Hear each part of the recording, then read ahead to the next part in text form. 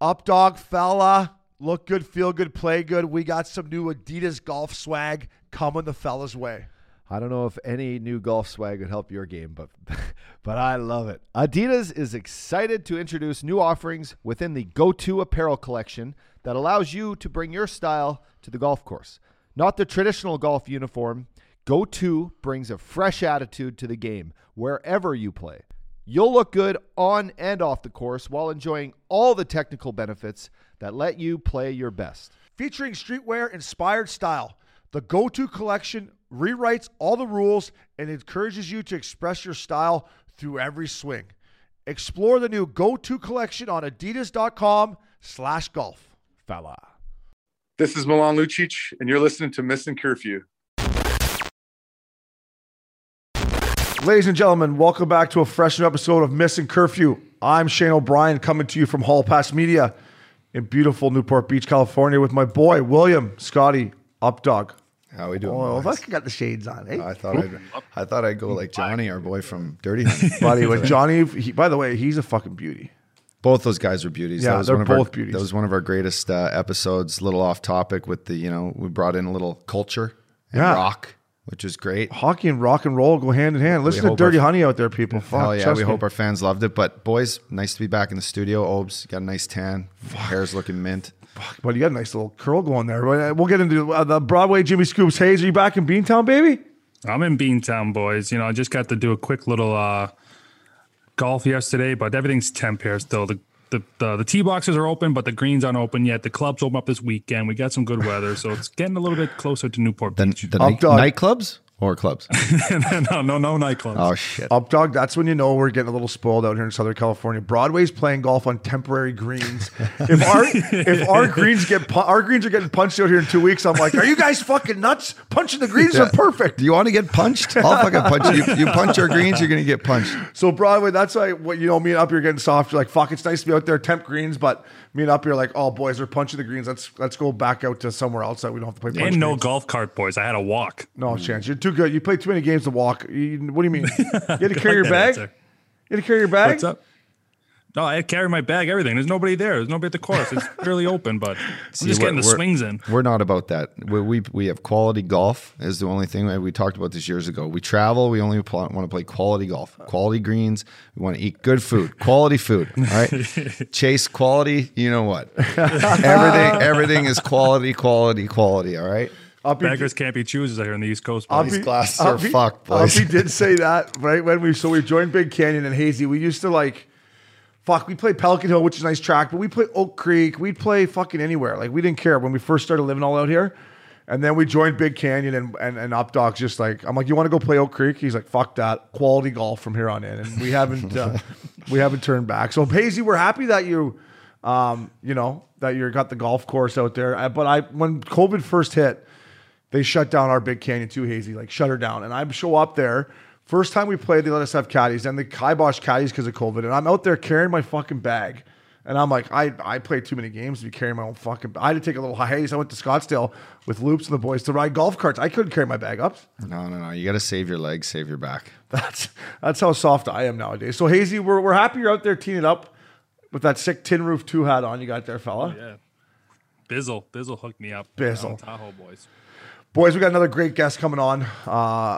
Former Boston Bruin, Stanley Cup champ Milan Lucic. We'll get to him in a little bit. Let's talk about something, Uppy, that, I appreciate you coming on with Cooley yesterday with me on the power play. We talked about the Brandon Tanev hit. We haven't had a chance to talk about it. What were your thoughts when you saw it? What were your thoughts when Sid came out and basically said, like, fuck, we don't know what's going on. We need less gray area. And I think Sid was saying he wants that hit still in the game. Well, because he went through it all, right? Like, boys, I'll just touch on this. Last night, I'm sitting at home. I put on fucking NHL Net. I got the NHL app, and I hammer 1984 fucking Wayne Gretzky and the Oilers versus the fucking New York Islanders, okay? And I am watching barbaric hockey. Isn't it fun? And it was everything. I sat there. I laughed. I loved it. I'm talking NHL finals, and there are elbows getting thrown around everywhere. Guys playing with no buckies. Dave Semenko going around just like grabbing guys by the throat. And then Gretz like doing his thing. And to me, that was like, no one sat in their seat, by the way. Just so you know, like the fans all love the energy. Like there was just penalties and holds, but they let the boys play. There needs to be let the boys play, let them govern themselves, let the stick work. If the guys want to take care of, stuff with stick work, there's going to be some fisticuffs. Hockey fights are up. Fighting in hockey's up. So that's good. But controversy in hockey is good for us. We get something to talk about, especially if there's hits. So you're an old school guy. I fucking played hard with the fucking, going to the net hard, finishing checks, maybe hitting high a few times. Jimmy's a monster. Maybe didn't hit as much as he should have, but he played US. He played US style hockey. Anyway. Listen, I'll just jump into it, Obes. I'll answer your question. I came on your show. Thanks for having me yesterday. I loved it. Always welcome. Cool. He's a beauty. Always welcome. And you bring up a good point. Tanev is a guy. He's not very big, but if he doesn't finish his body checks, if he's not going through guys and hitting to hurt, he's not doing what he's there for, what he's paid for. He's a professional. He's out there to do a few jobs, but some better than others, and that's playing physical for his team. Now, D-man, you coming up to the red line, we've said this before, and we'll continue to say it again, you're going to get hit. It's our job. It's my job to go put you through the glass. It's my job to actually try to put you in your own fucking bench and try to hit you that hard. Now, he's 3 feet from the boards. He's following through. He's just releasing the puck. It's shoulder to shoulder. You really got to be prepared. Maybe you got to go back and teach these kids what it's like to have to absorb body checks to be ready for them, because those hits have to stay in hockey. It needs to be physical. Once the playoff comes, those hits are going to happen more and more and more. The first round is the best round to ever watch hockey, because guys are putting their bodies on the line, and it really sets the tone for the next 3 months of hockey. Guys aren't banged up. Guys aren't banged up. You actually can't feel much in the first round of playoffs. I don't care if you go in and you got a sore knee or a broken thumb. Put that out the window. You don't even feel it, because it's playoffs again. Now we're getting to that crunch time. It's 20 games left. Guys are putting their bodies on the line to get points. You're playing hurt. Your coaches are wanting you to stay in the lineup. You tape an Advil to it type mentality. This is hockey where we're at. And Sid, good for you coming out and speaking your mind. We need more of the better athletes, and not so much more of the guys that are away from the game now and want to protect the players. No, my job is to go out and finish checks against the good players and take them off their game. So that's got to be an emphasis. Jimmy, I know you probably feel the same way with this. We need to keep the hockey. We need to keep energy up. We need to keep physicality up. And refs, put your fucking whistles away. Let these boys play. Yeah, Uppy, that's really well said. And I thought you did a great job yesterday with Obes on the power play explaining that. And you touched on it, where there's just certain spots on the ice that you're going to get hit, and going to the red line trying to get a puck in deep is probably the prime time spot. Like, your job as a defensive forward is to hold the red line, and if you get a chance to lay a licking on a defenseman, you're going to do it. And I think the one thing that kind of ticked me off were people were trying to call for the charge on Tanev. Like, that's the penalty. He got the charging penalty, I think it was. But boarding. It was a boarding penalty. Boarding. But the new thing in the NHL is tracking back, and he's back. So he's technically back checking. So he's working his ass off to get back, and he's doing a great job angling them. And like you said, Toronto is just in a tough spot. He's a big body. He's probably 6 feet away from the boards and gets a big hit. I mean, anybody's going to get hurt there. And if you're going to get hurt, I mean, that's part of hockey. Getting hurt is part of the game today. And I just think that this type of hit, the puck carrier needs to protect himself. He needs to know that he's going to get hit hard, trying to get the red line to save himself from an icing. And I think that's it on that. I think you did a great job explaining it. I just think these guys need to kind of put themselves in better positions to protect themselves. Yeah, from a defensive perspective, up here before you jump in again, from a defensive perspective, when you get the line, you take, that 1-2 strides, and you're like, fuck, I got to take that one more stride to get the line, but I know I'm going to get hit. Tenorti, fuck, you got to be ready there. You got to realize, okay, they're not just going to give you that fucking line, because that line, then you put a dump in their end, bad things are going to happen to them. That's the game of hockey. As a defenseman, you get the line, you come back to the bench, hazing up dark, like, fucking hey, Hope's out of boy, way to get that line. Well, you got to pay a fucking price to get that line. And for whatever reason, Tenorti, he's a tough kid, he too. is a tough kid. I played against him when he was young in the jungle. Like, he was tough. He fought. I don't know what he was thinking, but Updog, especially during the second half of the season now, And these games are fucking people are playing for their livelihood, jobs, family, to win a Stanley Cup. That there as a defenseman, you know you're going to get hit, and that's a hit we cannot take out of our game. I don't care who the fuck it is. I know it. Listen, I don't want to see him get hurt up, dog. He's far from the boards. That was a bad part. But that hit, you can't take it out of hockey. You can't take it out of hockey. I don't want to go back to the bench after just flyby. And they're called flybys because it's exactly what it is now. You go to hit the guy, but you don't because you might, I don't want to hurt the guy. Or not just that, but I don't want to take myself out of the play. And a lot of coaches tell you to swing, like stay high of the puck or whatever. You do the flyby. I come sit down. I put my fucking stick between my legs, and I have Ken Hitchcock yelling in the back of my ear, and I won't see another shift for the rest. I might as well fucking take my skates off and line up dinner for after the game. I don't want that. Astros for the boys. I want to play. Fuck. So that's to the fans out there who have an issue with that. Fucking go put a VHS in the fucking VCR and watch some Rock'em Sock'em fucking hockey. And goes back to see how hockey's supposed to be played. I love rock. Listen to Don Cherry. Oh, you got the best Don Cherry. Little tea time here for you people who don't like the this. New generation to be able to handle that hockey, man. Yeah. Put the fucking virtual reality goggles away and the fucking, the whatever you guys call it. What's the game again? I keep fucking this up. Call of Duty. Yeah. So put that all away. Go watch some Rock'em Sock'em. Enjoy the way fucking tough hockey players used to play the game. And fucking enjoy it. The best thing about Rock'em Sock'em was when he'd be like, after he had like 4 or 5 of them, he's like, all right, for you people who don't like don't like fighting, here's tea time. And he went like 3 seconds, like, all right, here we go. Probert versus Cox. He'd give him like 3 seconds. All right, here we go. Now, when Sid comes out and talks about it, Broadway, listen, and we talked about Sid, I think we got a Thousands game this year, we talked about him, and the one thing I said, the thing I respect most about Sid is that he had to battle through your Flyers. He had to battle through, and granted, he got hurt, right? Concussions, he's missed some games because of that. But do you think guys like McDavid and McKinnon, they've never really been hit Broadway? Like if Sid doesn't say this, and whenever Sid's, time comes to an end, who is going to be the next wave of superstars that says we need this hit in this game? Because I don't think McDavid or McKinnon, not anyone could probably hit them so fast, but they've never played that type of hockey, right, Broadway?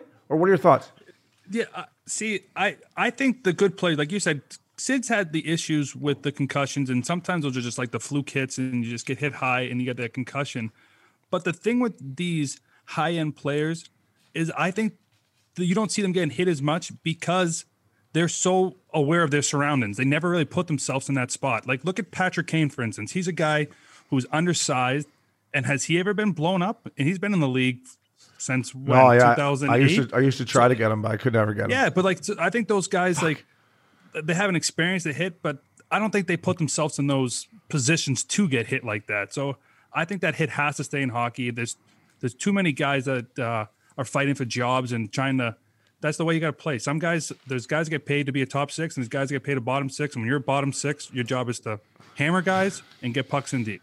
Guys, that's true, but That's exactly your job. Think and about don't be this. late for practice. Connor McDavid he's our generational player, boys. He's one of a kind. Look at what he's doing, but he's been hurt twice in this league and pretty substantial injuries. The reason he's been hurt is because he's skating way too fucking fast. Yeah. If someone was holding on to him a little bit and you were allowed to slow him down, he wouldn't have been hurt. He wouldn't have missed 4-5 months each time with a blown out fucking knee, going to the net hard, getting tripped, and then or falling into the fucking end boards and breaking his collarbone. Yeah. The game was never meant to be played that fast with boards there. Yeah, exactly. The boards are fucking more dangerous going 90 miles an hour than someone fucking, getting hit or actually getting like hooked and fucking elbowed, I think. So maybe a little bit of the stick holds, prevent a guy from Connor going down and fucking breaking his leg. That's where we are right now. They skate so fucking fast with their, you're saying, yes, they know their surroundings. When they go that fucking fast though, one little trip on the ice and it can blow them up in a second. Yeah. But it's only happened like McDavid. I mean, those were, I don't know. I said they're fluke. Like, like he's played, what is it? Has he played 500 games yet? No, he's got 500 points. He's got 500 points, so I don't know. He's been playing 150 games. I don't know. I just feel like when they play that fast, that's entertaining. Like, has Nathan McKinnon missed any games? He has. He goes fucking so fast too. He goes so fast sometimes. He's my argument with McDavid. We're going to get into it later, but he goes almost so fast. Now, I've been watching the Avs a lot. He almost goes so fast that he loses the fucking thing because he's going so quick. Uppy, What you say, I agree with 100%. The game is way too fast. And if you think about it, Connor McDavid I'm going to age us now. He's never played a game of hockey in his whole life with a fucking red line. Now, I know they're never going to bring the red line back in, right? Because Neither have I. You've never played a game with the fucking red line? No. Two-line pass? No. Wow. 2004.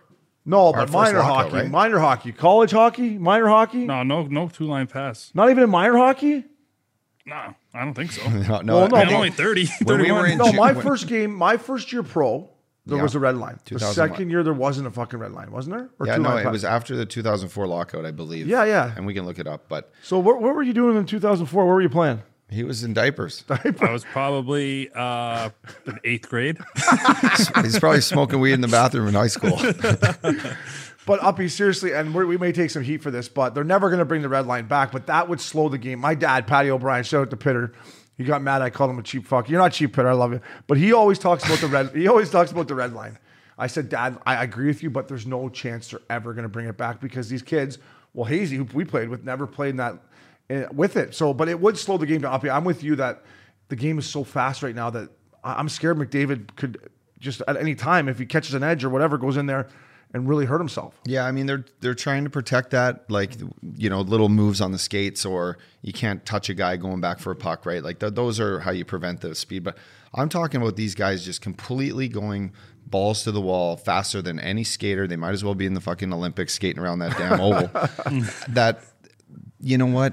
Bring back a little bit of the fucking meat. Bring back a little bit of the, you hook, you get a Through the neutral zone, you're saying, you get obviously one little hook. not 84 stuff, but you're saying it's not okay. It's okay if I get in your way and slow you down from 110. Then the guy that's going to hit the guy, you can kind of, agree with you that. can get in his way. You can kind of hook him, and then he's not going to get a full charge at a guy to hit him, or it's just get the whole. There needs to be a fucking fulfillment on this. What's gray, whatever you want to call it. What's white? Yeah, what's the black. gray zone. The gray zone Fucking they're talking gray about. zone. What's a penalty? What's not a penalty? Yeah. What's a fucking body check? What's a 5-minute major boarding penalty? Like, and these guys are in a race. And Hazy, another thing we talked about, I want to get your opinion on it first before we move on. And I think we all agree on this. We want to protecting the superstars. I've had a lot of guys come on, have talked about it. They don't think they do a good enough job of protecting the superstars, and I think they do. And before we get you to answer, I don't want Connor McDavid hurt. I don't want Nathan McKinnon hurt. They're good for the game, but I think the NHL does a good enough job of protecting these guys. Would you agree with that or disagree, Hazy?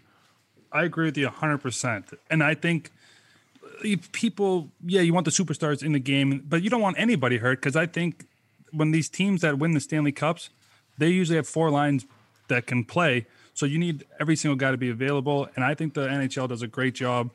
And like when you see a superstar go down, it's usually a fluke injury. I don't understand how you can change the rules for a superstar versus a guy like myself on the 3rd or 4th line. I just think that's totally unfair, and it makes no sense to me. Because then you're getting like basketball, kind of, right? Like if there's different rules like for LeBron Connor, gets no fouls called on. like if there's different rules for Connor McDavid and Nathan McKinnon than there is for I don't even know Tanev. Or great point. You know what I mean? It's a slippery slope. Like, listen, you remember when McKinnon got hit a couple weeks ago from the kid from San Jose, Hazy? I can't remember the kid's name. Do you remember his name?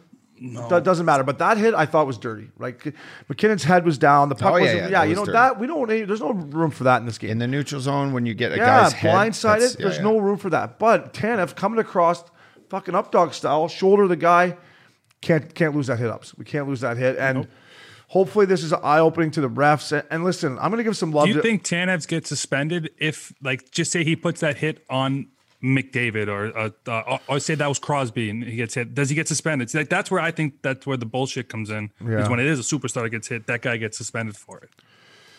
Yeah, I'm going to answer. Yeah, he would have got suspended. I'm going to say you wouldn't have caught McDavid or any of the star players. True. No, Tenorti, no. I mean, he's just a meat and potatoes type of guy. McDavid wasn't going to put himself in that spot Yeah. to get hit like that. Yeah. And it's on Tenorti for putting himself in that position. And, Agreed. And a lot of these young guys up dog that I watch ref, they're fucking horny like the boys at the bar back. They want to get their hands on it early, and it's just like penalty. And then as the game goes on up dog, they got to call it up to even it up. So just let these games unfold a little bit. Don't be so horny to call everything. Like I especially look now. at this, Obi. It just brought me into this. I get these little things, so I start thinking about shit. But Yeah, I love it. what young players right now are treating the referees like they're part of the game, like that they're actually that they respect them. I watched back in the day. I watched Kimo Timonen handle referees. I would watch, some of the Jason Smiths, my leaders, like Darian Hatcher, how they spoke to these older referees.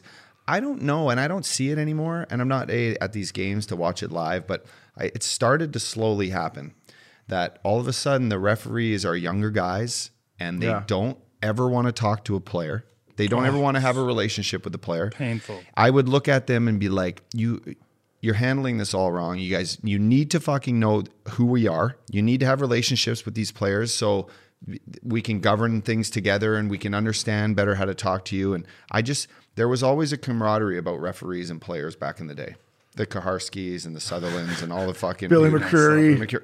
Gary Frazier. Now it's like a lot of guys who have this little fucking sore spot that they never fucking played the game themselves. For sure. And I won't even go there. No, you could say it. But the younger generation of referees, you need to fucking sit back and take a page from the Wes McCaulleys and from the older refs and know that you're part of this game. You're part of this production. You're part of handing out the Stanley Cup to the best team, to the team that deserves it the most. If you want to ref in the fucking Stanley Cup finals, which has to be their dream too, you need to understand that, sort out the fucking black and white areas for the team, talk to the coaches in a respectable manner, make sure that they know what's going on so they can tell their players, and then get to know the leaders. If they're younger leaders and they don't like to talk to the referees, try to get to know who they are so you know how to like properly set the situation. It's something that I haven't seen happen so much lately, and it was part of the game that I love fucking ripping referees. Yeah. I got I got fucking over 500 penalty minutes in the fucking league. I might have fought like 8, 9 times. I fucking would chirp refs all day long, but there was still, for a lot of the refs that know my temper, they knew that it was just me kind of going overboard a little bit, and that they'd always respect me. I could always talk to any one of these referees. It was kind of the way it was, and I think it needs to kind of fill into this game now. Yeah, Uppy, that's a great point too. And the one thing I've noticed when you see a game with all these power plays, like, don't get me wrong, I love watching a power play, but the game itself just screws up the entire flow. So like as a fan, you're just sitting there watching power play after power play. It's almost annoying. But I think the referees need to figure out a way to it's not going to go back to the old school way. There's no way that's happening. Yeah. But like you said, I think you got to let the players kind of unfold and see where the game's going to go, and then you police it as it goes. If the game's getting out of hand, you might have to start calling a couple more penalties. But if it's a game that's a high energy, it's got a great flow to it, there's no need to ruin a game with fucking foolish little tripping call. Exactly. Just let the game unfold. It's almost like some of these young refs are just like, they're probably getting told, listen, we were players, the coach tells us to do something, do it. They're probably getting told by whoever it is at the refs association or the head ref or whatever it is to make the standard right away. But when I watch these games, and I think it has a little bit to do with no fans in the building, right? In these Canadian cities. Like if you kept calling these fucking ticky-tack penalties in Calgary, Edmonton on a Saturday night, you'd fucking hear about it. And if it's human nature, you might be like, okay, maybe I shouldn't call the next one. But so the refs, let the boys play a little bit. Tanev, good fucking hit. We love it. We don't ever want to see anyone get hurt, but you can't take a shoulder-to-shoulder hit out. So Broadway, fucking missing curfew, social media once again. Now we have someone telling you to put your brother Kevin Hayes on the milk carton. What were your thoughts? I think the Flyers have bigger problems than Kevin Hayes, but did you laugh when you saw it? I texted you. I was dying laughing, and the first thought that came to mind was the milk carton effect. Yeah. Because every time I put somebody on the milk carton, they shove it right up my ass. So, Kev, I'll put you on the milk carton, but it's coming from a good place, and know that. It's coming from somebody who wants to see you succeed more than anybody in this league. So I'll put you on the milk carton for this week. Maybe I'll tuck a couple goals. Maybe I'll take you on a prop bet. Who knows? But I think the Philadelphia Flyers have a lot more issues than Kevin Hayes. I agree. And we'll put Kevin Hayes on the milk carton just for that reason. We want to get him going. But listen, we're into the second half of the season here, boys. And, we wanted to dive into the divisions. And you know what? There's some fucking really good races out there.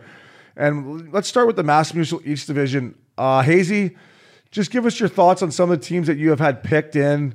Let's start in Philly. We were talking about your brother. Let's start with Philly. I know you watch them a lot. Me and you were texting back and forth. What are your thoughts right now? They're at 34 points, 2 out with Boston's got 2 games in hand. Are they going to get in? What would you like to see out of the Flyers? The Philadelphia Flyers need to hit a reset button ASAP. And I think the thing they have to do is they have to go out and get a defenseman. But the one thing we learned with talking to Frank Cervelli last week was, does Philly look at this division and try to go for it? Like, that's the biggest question. I think they're a team that's in a big market that should always want a playoff contender. And I think going out and getting Ekholm or Montour is one of those guys that would help that team right now. And I just don't know what you're going to give up for that, like, because the whole expansion draft coming up. But Philly needs help on the back end big time.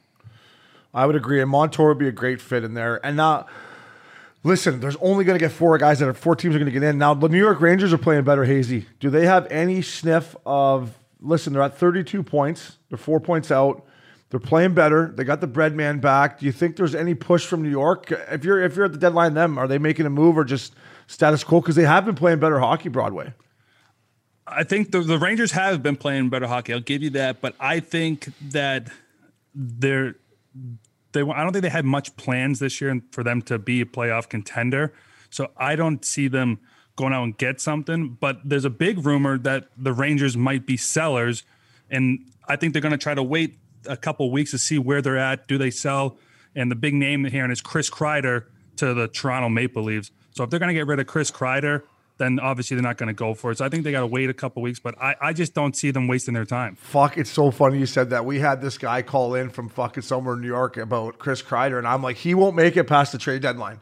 And I got fucking chirped about it. But I can see them moving a guy like Chris Kreider if they can get his contract off the books kind of thing, right, Broadway? Yeah, it makes sense. Are they going to fucking fit him in Toronto? They'll figure it out. I don't know. Toronto always it's got to does. be money for money, and Kreider just signed a huge ticket. What's he making? Like seven bananas or something stupid? No, Kreider makes it's up under there. $5 million. Oh, really? I don't know about that. Let me pull that up. Pull that shit up. I'm gonna pull. Where's Frank Cervelli when you need him here? Yeah, no kidding. I don't. Chris Kreider. Look, I got the fucking Chris Kreider. What do you think of his game, Broadway? I mean, he's got all the tools, but I just question his hockey Good IQ. call. Good call. Do you like his game? See, he's a guy that I was kind of like, oh, what's he gonna do at the pro level? He's fast and like he kind of makes some bonehead decisions, but he scores goals. And you put him on a line with the center that can feed him, he scores. Like he scored 20 goals. So I think he fits well in Toronto. 7 years, 45.5 bananas. He's making 6.5 a year. Now. How do you put him in that? When did he sign that deal? Fuck, I don't know. They just last re-signed him last year before COVID. They got 22 him done. banana fucking signing bonus. Good for him. Fuck, I thought he made $5 million. No, he just re-upped and they gave him that big long ticket. He's a guy that I'm interested to see what happens though. I don't know if you can get his big it's a stupid signing, I think. I don't think he's a bad player. Like, he can ski, he's strong. Like you said, Hazy, you put him with the right guy. You think if they was playing with the bread man, he'd be getting. Is that who he's playing with right now? I wonder because they just got Panarin back, but. No, Panarin plays with Zibanejad. Zibanejad's been absolutely flying too, by the way. So yeah, 6 points one night. But I think the New York Rangers, they've played better of late. Philly, a defenseman for sure. Updog, the Islanders are captain Andres Lee's out for the year. Shoulder surgery. A guy like I said that they maybe need is Rickard Rakell would be a good fit there. A guy who's been playing Anaheim forever. Your thoughts on the Islanders? They're leading the division right now, 46 points. Do you like I mean, they take a lot of heat for being boring. I know we don't watch them a lot out west here, but just touch on it a bit. You think Rickard Rakell could maybe be a good fit there? I think if you're replacing a guy that has leadership qualities and that has big body presence, playoff presence, I mean, are the LA Kings sold on keeping Dustin Brown? That's a question I would raise. He's a solid player. He's I think the money part would work. I'm not sure what his cap hit is, but you got Lou Lamoriello on that side. Lou always does things, boys, that people, it comes from left field, right? So look for him to replace him with someone. Is Rickard Rakell a Lou Lamoriello type of player? They also say maybe like a Kyle Palmieri's. Like they need someone like that. Now that to me is, I spoke about this on our radio show up in Edmonton with the boys the other day. I think Palmieri, and we talked about it last week too, is a guy that can fit anywhere. He's dependable. You know what he does every game. He has playoff experience. He can score. He can play up and down the lineup. That's the type of player you need to put in your lineup. We get to watch Rickard Rakell here a lot. Handsome guy, sick flow, smoking hot girlfriend or wife. but he hasn't really, I don't know if Pretty good fucking rundown right there. This guy fucks. Send him a shirt. I don't even know him. I skated a few times with him, but This guy fucks. Send him a shirt. so I good question, boys. I leave it up to the insiders, like our boy Hazy over there, and to see where the moves are going to happen. But look for Lou Lamoriello to do something that no one's really prepared for. But he will replace that loss of. They have to, because they've been the biggest surprise. I mean, in the that league, hurts them. That where they fucking are. hurts them losing Lee, man. That guy, he fought a couple times last year in the playoffs. He plays a big, strong game. I thought before that he was done before they announced that he was going to be done for the whole playoff. I didn't think they really even needed to make a trade in Long Island. I think they're ready to roll, man. They got two good goalies. The D's good. I mean, they don't get much love. Washington, I think they'll maybe add some depth. I think they're going to be a tough out. And then I'm going to talk about Pitt, man. I bet against Sid, and it's cost me. I mean, they're flying. I think Berkey and Hextall are going to do something. I think they want to get tougher. But man, they're just like Caprius Cap. What's his name? Kapanen. Kapanen, yeah. He's playing great. Malkin was out the other night, but I guess who's going to win that division in your mind, Hazy? Who would you pick right now? We're in the second half of the season with 20-some games left. Who do you think is going to win that division? I'd have to go with Washington. I just think Washington is so deep, and they're just playing unbelievable hockey right now too. They're 8-2. I mean, the teams at the top of that division they're killing everybody in that. So I just think Washington is a team that's gonna make a good run here, but that's a team that's not gonna. I don't think they're gonna add anything. I don't know if they have cap space to add anything without trading a player, but it's just. So I think they just like their team. I mean, whoever comes out of this fucking division is going to earn it. So and they're going to be sore. I don't know how much. I don't know how much they're going to have left. Just because, look about Pitt, Boston, Philly. They're already fucking playing playoff hockey, right? They're playing each other. There's fans back in the building. Every time they play each other down the stretch, it's going to be a playoff game. It's going to be a playoff atmosphere. And it's what we talked about up here at the start of the season. These divisions could be great if these fans start trickling in the buildings. And this division has been as advertised, I'd say. Yeah, I look at it. If Buffalo stinks. If we're going to touch on that, out of the four divisions, and we're going to talk about them all, but think about which division, and maybe we should jump to it next, is playing hockey games that are just show up, play. There's not crazy rivals. You're not beating each other up. Central. The Central is exactly what I'm talking about. The blender division. Think about their path to the semifinals this year, to the conference finals. It could be a dandy. They might walk through not playing any defense, just going and point night every night, and then come the semifinals when they play a team that's banged up after playing 2 best-of-7 series to come out of a bloodbath division like this East. I mean, you could have an advantage. This could be another run for a Tampa Bay or Carolina or Florida. I mean, any one of those teams right now, I think are, Dallas is falling out, Nashville is falling out. You have Columbus that's climbed back in. Yeah. Let's talk about this, the Central. The old Discovery Central Division. I'm giving the fucking sponsors some love. Tampa, Carolina, Florida, locks. They're all in. Locks. Florida, I don't know if you guys been watching our old team. Well, you guys old team more than me, but they're good. I have been. They're fucking good. I bet on them a Good lot. D. They got great D. They could pick up a D at the deadline, but they're good. Mackenzie Weegar's playing great. Florida's legit. Bobrovsky's kicking. Yep. Carolina's good. Tampa's good. Who gets that 4th spot? I mean, I've been shitting all over John Tortorella all year. Sorry, Tortsy, I love you. But now he seems to know what the fuck he's doing. I mean, they're back in it. Dallas, Uppy. I mean, I called it. You did call They're it. the We biggest talked disappointment about in the NHL, I think. But Other than it's Buffalo, not a disappointment, disappointment, man. They put everything they had on the table last year. Yeah. And then their guys are banged up. No Tyler Seguin, no Bishop.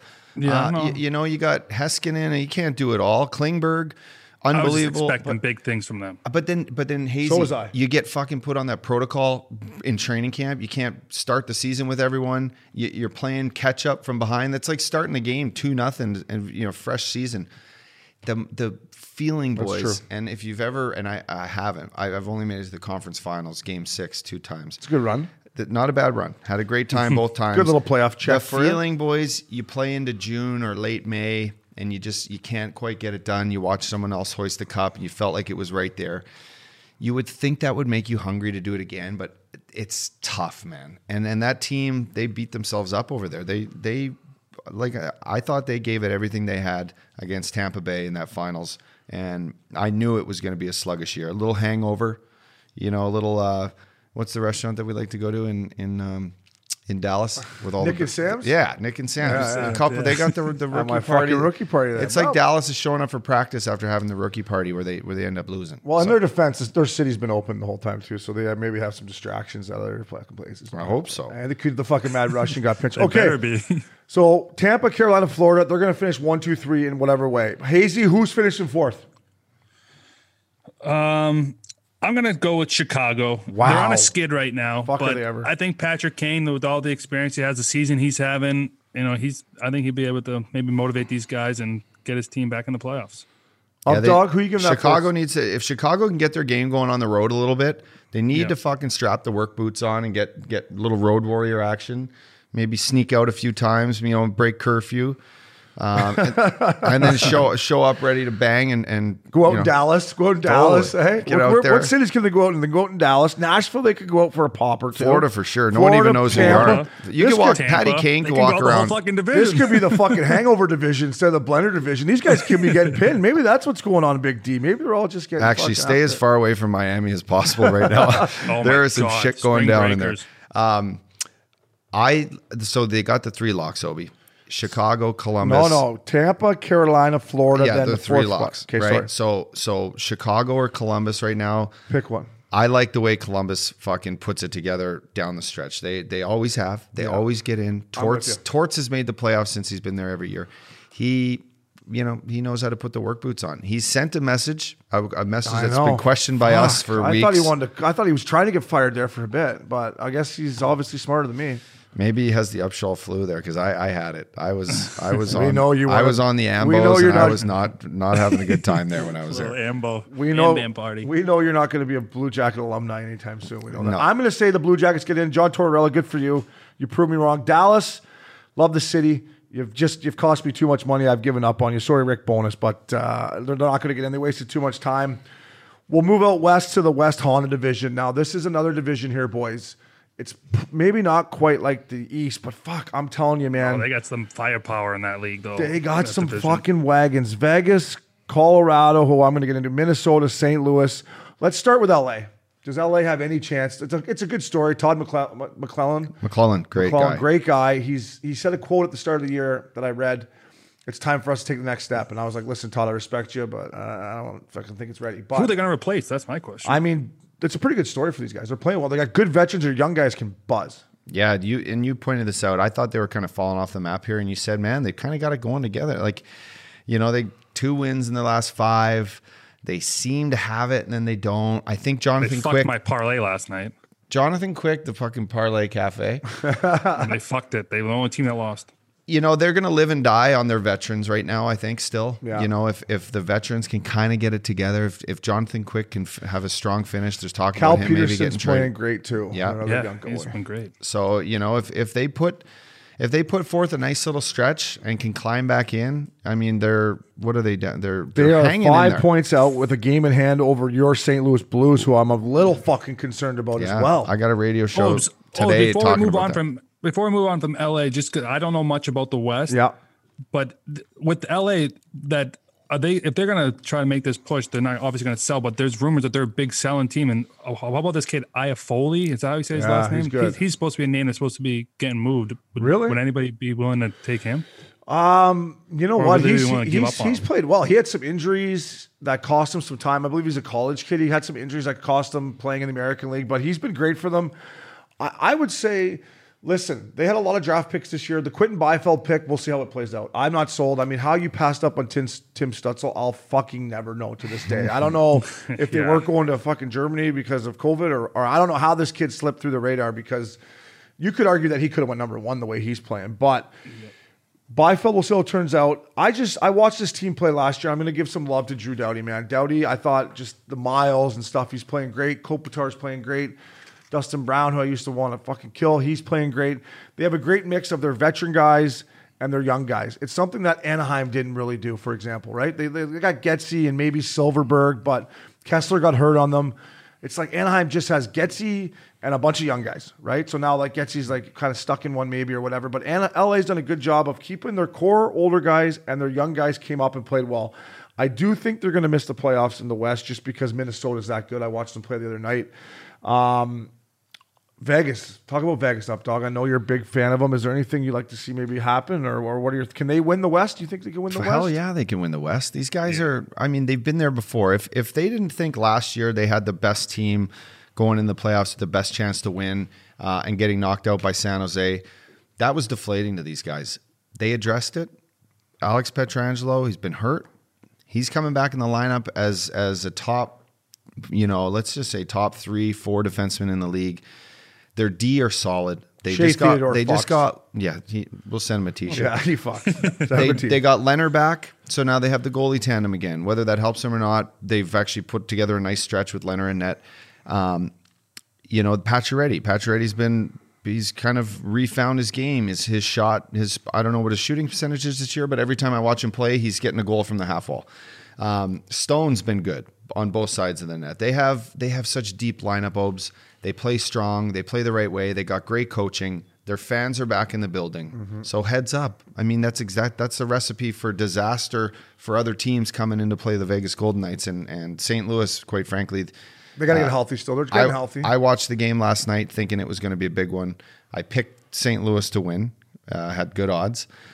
And they just died out in the third. It was 1-1 going into the third, and then the floodgates open, and Vegas kind of found their game, and that's just who they are. The Vegas Golden Knights are a team that will punish you with this exactly what's happening with the Colorado Avalanche right now, Obes, and I'll let you touch on that because that's your wagon. I'm on the fucking They are wagon. fucking I sent you a text last night watching the game going, these guys are sick. Yeah. They are doing things as a collective group of 20 players. That is what only, one line does on one team. They might be the most fun team to watch. They pass the puck and they control the puck all game long. Their D are great. Our boy Bo Byram, he's absolutely back. He's back. He laid a hit on this guy last night, and I'm like, this is how this kid. That fucking Makar should is play. so fucking nasty. And then Makar's nasty. And if their goalie, if Grubauer, Eric Johnson's still not playing for him too. Eric. Heads up. I mean, and I like the coaching there too. I think they have a rest. I'm not. Again, this is a fucking bloodbath division. It is. Whoever comes out of here is going to earn it. I'm going to give a shout out to fucking Rick Tocchet in Arizona. Listen, that team, I've watched them play a lot. They've cost me a bit of money as well. They play a good structured game. I feel bad for Rick a little bit because he's handcuffed there with just being in Phoenix, but he's done a great job coaching. Also, Bob Boogie, the boogeyman. I said San Jose was going to be like Buffalo, and they're really not. I've watched them play. They compete. Brent Burns is playing better. Erik Karlsson seems to be moving a little bit better. So to the boogeyman and Rick Tocchet, good on you guys because that's a hard division, and you're hanging in there. But I think Colorado wins that West division. Updog's got Vegas. Who do you like winning that West there, Broadway? I like Colorado. I thought 2 weeks ago I would have said Vegas for sure, but then Colorado got healthy, and this team has been nasty. I think Colorado is the team coming out of the West. Hey, Scoops, touch on this kid, Connor Garland, who's having a pretty breakout year. His cap hit $750,000. He's playing in Arizona. He's been their best player. He's got a point a game. I mean, a team like that's going to move this guy. He can play anywhere. He's like a Phil Kessel. He works hard. Well, actually, I guess he's not like a Phil Kessel. Phil Kessel does work hard, but he doesn't like this guy kind of goes balls to the wall. He's a little firecracker. He plays like Konecny. In Philly. He sure does. Yeah. So he's a Boston kid, actually. My brother skated with him a couple times this summer, and he raved about this kid. He said, this kid is the real deal. And like you just said it, his skill level is through the roof. He's kind of I think he went undrafted. He went up and played in the Q. He's a smaller guy, put up big numbers in the Quebec League, which is, I guess, an easy thing to do these days. But I think Connor Garland, he's going to be looking for a pretty good payday. He's just he came onto the scene a little bit last year, but he's making a name for himself, and he's doing it the right way. He plays hard, and he's a little spark plug. Yeah, he's a little spark plug. Yeah. Fuck, there was a lot of fans in that. But not as dirty. There was a lot of fans in that building last night, Colorado. Fucking, hey, I was like, nice to see that. Yeah. And last but not least, Scotiabank North Division Uppy. We took some heat. We've been taking some heat from our fellow Canadians over some of our comments, which is fine. That's why we say we got. But for me, I'm going to start with the Vancouver Canucks. The Travis Greener. You know what? I got asked a question a couple weeks ago if they were done, and I honestly thought they were. And I wasn't blaming Travis Green, but whatever. He rallied the troops. Thatcher Demko is fucking kicking right now. JT Miller's playing great. Number 40, Pettersson. If they can get him back sooner than later. They lost a tough one last night to Winnipeg. They're back in it. I don't know if they're going to get in, but to Travis Green and everybody in Vancouver, good for you guys. Way to fight your way back in the North Division. I think they lost Bo Horvat today too. He got hit with a puck last night in the foot. Yeah, He's a little day to day, but he's a guy. I mean, watch the playoffs last year, or watch just that play in. This guy was a beast. Yeah. I mean, it was almost like, is Bo Horvat that good? And he proved himself. So yeah, you're right. If they get healthy, and Demko plays like he did against Vegas last year in the playoffs, you can't count them out. I mean, they're right there. They can catch Montreal. Montreal hasn't been doing anything lately. The only thing with Vancouver is that Vancouver has 36 games played, whereas a lot of the other teams do not.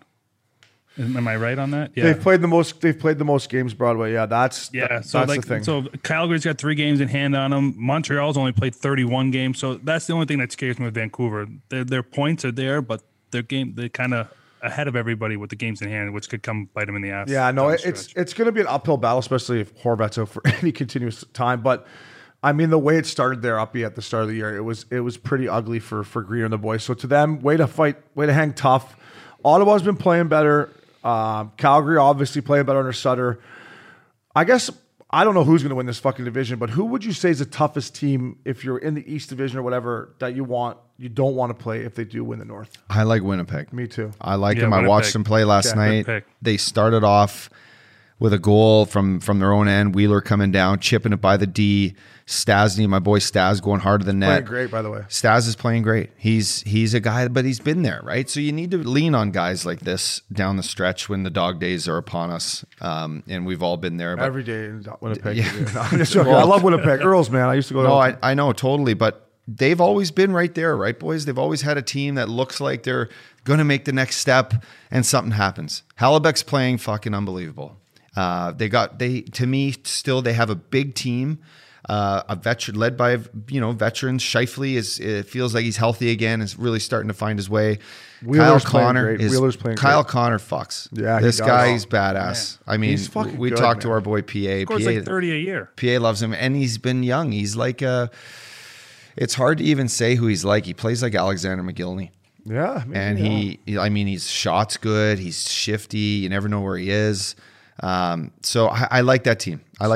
So we all say Winnipeg. I agree. Winnipeg is going to be the toughest if they get out of the North to beat. I think they're made for playoff hockey, Broadway. They sure, yeah. Like you guys they're deep down the middle and they got the big boys and they've got a lot of playoff experience. I like Winnipeg a lot if they can find a way to get out of the North. All right. So we're in the second half. We had to put money on it right now. Updog, you got the most games played. You can go first. If I told you to put a G note on who's the best team, who's winning the Stanley Cup right now? I think the Las Vegas Golden Knights are leading the charge. I think they're finding their game at the right time. The fans are back in the building. You just want to go to the finals. Ding, ding, ding, ding, ding, ding. They're fucking winning cash. And heads up, I think it's their time, boys, to really take the next step and have some real long playoff success. Broadway, who you got right today, win a Stanley Cup if you had to put money on her? If I had to put money on her, I'm going to go a little bit off the board, assuming they make a move at the deadline, and I'm going to go with Carolina Hurricanes. Wow, okay. You could get good odds on those guys right now. We might have to do that. So Gino could pay me about 10. I like Carolina, Broadway. I think they do need to make one move at the deadline, but I do like their squad. They're good. Yeah, if they could go out and get somebody like Arvidsson or Philip Forsberg from Nashville, I think that helps their top 6 right there. So I don't know what the price would be there, but that what's his name, Don Waddell in Carolina, he's made some good moves, and he seems like he's hit home runs on all his trade and signing. So hopefully he can make a move and put this team over the top. Yeah, Forsberg would be a nice fit for me, and it all comes down to if they stay healthy and they're getting healthy as a Colorado Avalanche. I just think they're deep. Kadri's playing unbelievable. Byram. They need Johnson back. Makar. I mean, this kid. I mean, I can't believe how young he is and how good he is. Do I watch him play the game? I'm like, he makes it look really, really easy. Grubauer, this guy's fucking kicking. They picked up a backup goalie yesterday. I like Colorado right now, but listen, we're giving no love to Tampa, and they're going to be right there as well. But there's some great races in the division. We wanted to dive into them a little bit for our listeners. Check them out, guys, because there's some really tight races. And Updog, we're going to do the Good Life little promo here with the Hart Trophy and the Hart Trophy presented by Good Life. Our sponsors at Good Life. Get your gear looking good. Hazy, you're always rocking the Good Life stuff over there. But yes, this episode will be sponsored by Good Life. We're going to touch on this segment. Yeah. Will be sponsored by Good Life, and we're going to touch on each and every award. Who's leading the charge right now? And let's start off with the Hart Trophy, Obes. What do you think? I'm leading the charge for Good Life. I spent $1,100 the other day on Good Life. You did? T-shirts and fucking under shorts and fucking Oh wow, $1,100 with the promo code curfew 20. Yeah, Come on, great stuff. baby. Check it out. Did you get every color? I mean, is there any colors left for me? I got a few things. Well, All right. I mean, you're not looking for double XL, are you? So you'll be all right. No, you're right. You're Are right. you a jogger guy, Obes? You'd like to rock the joggers? I got a few pair of the jogger. I got their shorts. Their jogger shorts are really, really good. I got a few of their V-neck. They got a little deeper V now that came out that I'm looking forward to come springtime. I got a couple of Henleys with some spring colors. There's a little pink one in there, up dog style. I got a few 4 or 5 Henleys. Their stuff's great, man. It fits well for bigger guys. It does fit well. And it's fucking National League, bud. So check it out. Good Life promo code Curfew 20, baby. and the Hart Trophy will start here. Listen, I think we all do agree on it. It's Connor McDavid. What he's doing is absolutely insane. Yeah, Connor McDavid. I've been trying to argue with the boys on the power play about, I still love Nathan McKinnon. I love what Patty Kane have been doing. I'm done arguing. It's fucking Connor McDavid up dog, 60 points already. He's going to get over 100 fucking points in 56 games. I mean, it's crazy. Yeah, he's the hockey creature of this generation. We used to call Sid the Kid. Colby Armstrong used to call Sid the Kid just a creature of hockey, right? Creature of just showing up to the rink and living underneath the stands and being on the ice all day long. Connor McDavid, what you're doing, man, it's beautiful. You're making hockey look easy. Making hockey cool again, as Updog You're says. making hockey cool I like again. that, Updog. I've already trademarked that, so no one fuck around. Actually, the Bumper Trumpers done that as well. Oh, no. But boys, it's something special, man. Edmonton, you have a God's child up there. You need to put something together. Do something with it. You got to put something together and get It's him only a matter of time. him a Stanley Cup run. It's only a matter of time. Because there will be nothing better than watching Connor McDavid play in the Stanley Cup Finals for my hometown, fucking Edmonton Oilers, and watching him do something special up there. But that needs to happen soon. If it's not this year, you better do it next year. You got to surround him with some good players, because just imagine if you gave him 3 or 4 other studs. I mean, he's got Draisaitl. If he has some D, Shout out to our boy Tyson Barrie. I love Barrie. Leading the league in leading the scoring. D in scoring, 100%. And good for him, because he needed a bounce back year. He needed to come in fresh. I talk about this on my radio show, Obes.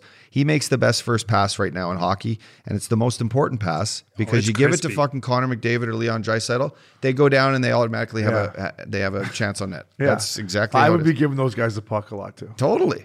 Right? Just find them. Broadway, it's Connor McDavid. Obviously, shout out to your boy Patty Kane. I mean, he's had a great year, but it's just That's what I Connor. was gonna say. It's like you try to sit there. Guys are having great years, but what Connor McDavid is doing it's just way too impressive to be able to potentially put up 100 points in a 56 game schedule.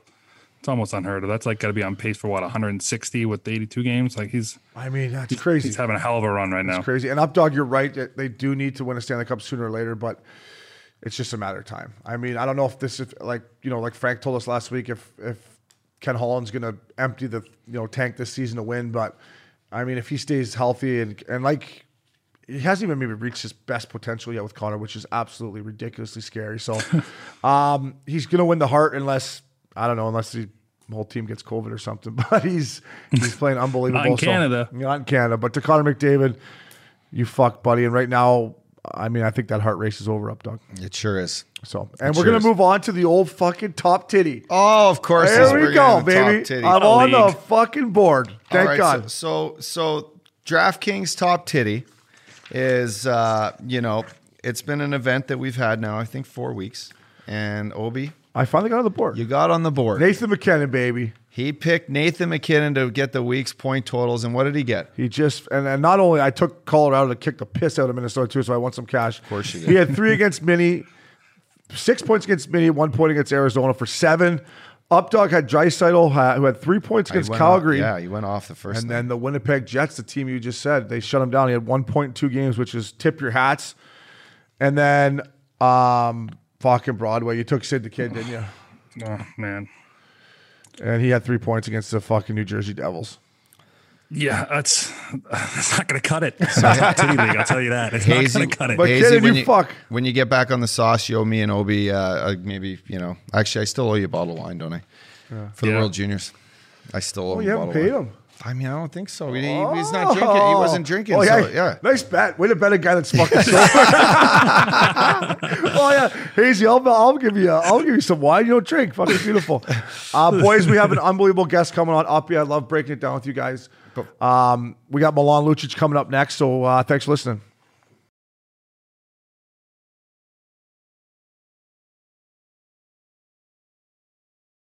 Up dog, I'm gonna enjoy my first top titty win, but right when I get my first one, you're fucking changing the rules on me. It's just like when you get to the first tee box and I work a couple. Actually, we got fucked over at my Upshaw Bachelor Open. How the rules just kept changing. This loophole kept changing the rules every damn game. Yeah, you did. That's true. So anyway, like it. We want our fans, all you proud supporters, our sponsor DraftKings, DraftKings Fantasy app. We have a new top titty league. We're changing the league. From what we just did, which Obi, you got to win, I got to win. Our boy Mark LaBelle got to win. Hazy's still sitting with a goose egg. So Hazy, you like the changes? So, I love the changes. So this is going to be every Friday night. We are going to pick our daily fantasy team with DraftKings Fantasy. Everyone can play. It's the top titty league. A $3 entry. You're going to pick 9 players, Obes. You're going to pick 9 guys. A couple forwards, couple D, utility man, goalie. And you're going to get $50,000 to Monopoly money, DraftKings money to pick 9 guys. You're going to compete against us. There's going to be a league. Obi's going to throw out a badass shout out to the winner every week. We're going to throw you guys a bone. Maybe send you this guy fucks t-shirt or something like that. Yeah. Something cool. And the prize pool, $3 entry. It's going to win you some cash. So jump in. Yeah. Jump in, boys. I know, Hazy, you're a fantasy guy. We all are. We all got the app. Our promo code is Curfew Kings. But these lineups Friday night look pretty good. I'm talking. These are good Friday night lineups. We got Oilers, Canadians in a hunt for a spot. Ducks, Blues. That's going to be a shit kicking. I'm putting O'Reilly on my squad. I think the one game I liked this coming Friday, with not revealing all my sources, is that New Jersey Devils Washington game. Just watching a team like Washington play, I think I might have to go after one of their goalies. Not sure who's going to be in net that time, but this team is rolling right now. So I think a goalie's a safe pick for me there. They're kicking. I will give a little tip that I heard, because I tried this last night, up dog, a little fucking, little pregame before the big game. I had a hard time doing it. It's not easy. You got $50,000. Fucking guys are costing $9,300 fucking DraftKings bucks. I was like, fuck, I like McKinnon, but that's a lot of cheddar. So I did it this morning after talking to our boy Princey. And block shots are just as important as assists, which tells you where fucking hockey's gone. But anyways, so you may be able to get a defenseman for a little less cheddar to get your top end fucking forward. So a little tip from Princey and the boys here at Missing Curfew: block shots. Go to your defenseman. Doesn't have to be flashy. Just a 5'6" D man. He's going to cost you less money. And he's going to block shots, and that gets you just as many points as an assist, I guess. We're still figuring this out as we go. And obviously, the more goals against during a game, the more they ding you. So there's been rumors of some guys starting backup goalies just so they don't get scored on. So another thing to think about. But $50,000 DraftKings bucks, it's hard to maneuver your team. So you're going to have to do some thinking out there and bring it on. Yeah, and you'll see our picks every Friday afternoon. We're not gonna post them too early. We don't want you copying our insider info, because we got Jimmy Scoops and Frank Cervelli, feeding us inside scoops. We're national leaguers. We got inside scoops. This is the new top titty league. It's going to be great. We're going to have some fun with it. My personal thing is finding the Upshaws and the fucking O'Briens and the Hazies. These guys that sit in the weeds, only playing a few minutes, but go out and be game changers. So look for the teams that.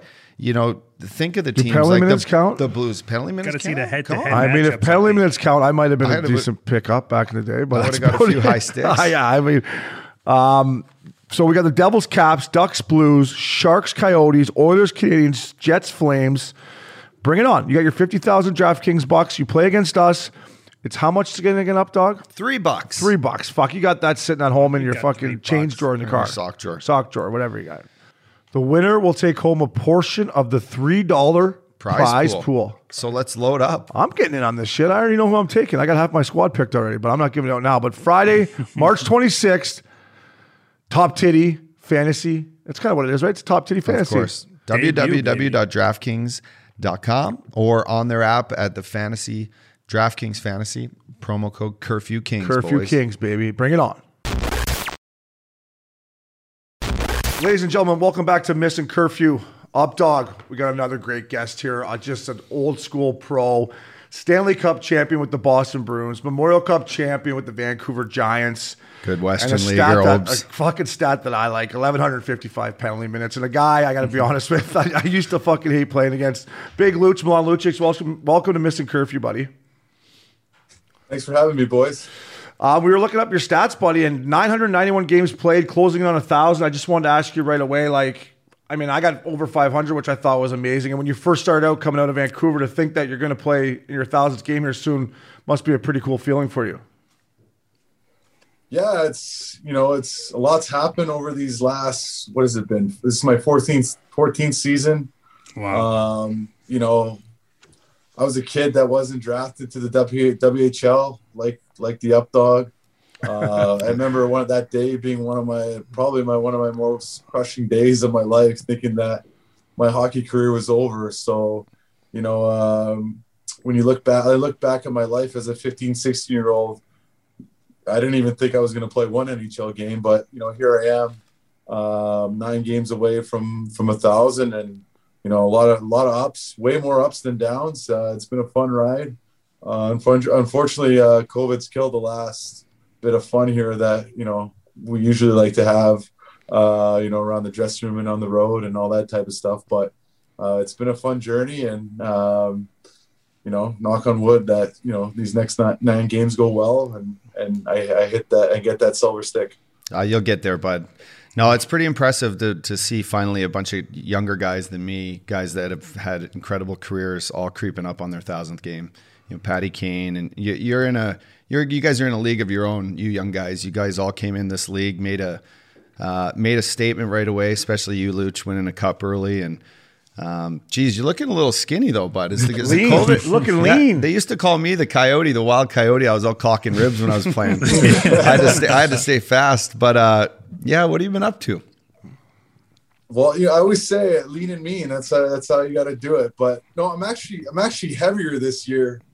Last year in Calgary, I showed up. I think I was like 226, 227, which was actually the lightest, if you can believe it, that I've ever shown up to an NHL camp at. And what, I felt like lethargic. I felt like I had no energy on the ice. I was doing I was eating just protein and veggies and fruits, and I felt like I had no energy, and I couldn't even get to 40, 45 seconds of a shift. So I was like, you know what, fuck this. I'm going to go back to feeling and doing what I used to do. And, just with age, I was, one of the reasons why I think I'm hitting the 1,000 game mark at my age, 32 and a half years old, is because I started as a 19-year-old. And what a lot of people don't know is when I broke into the league, I was already 228 pounds. And, and everyone knows as you get older, you develop the man strength and all that type of stuff. And, I haven't put too much weight on as from a 19-year-old, but I do feel better at the 236, 237 mark. I feel like I have more energy. It's nice being able to eat carbs again. I have a glass of wine, maybe. I get sick of eating 2 avocados a day and just salads and salmon and all that other crap. I just what? It's just messing with my brain too much. So I just went back to kind of doing my thing and enjoying life, and just having a little everything. Mixing in the dessert here and there. I do like dark chocolate. I mix that. So do I, Luch. So do I.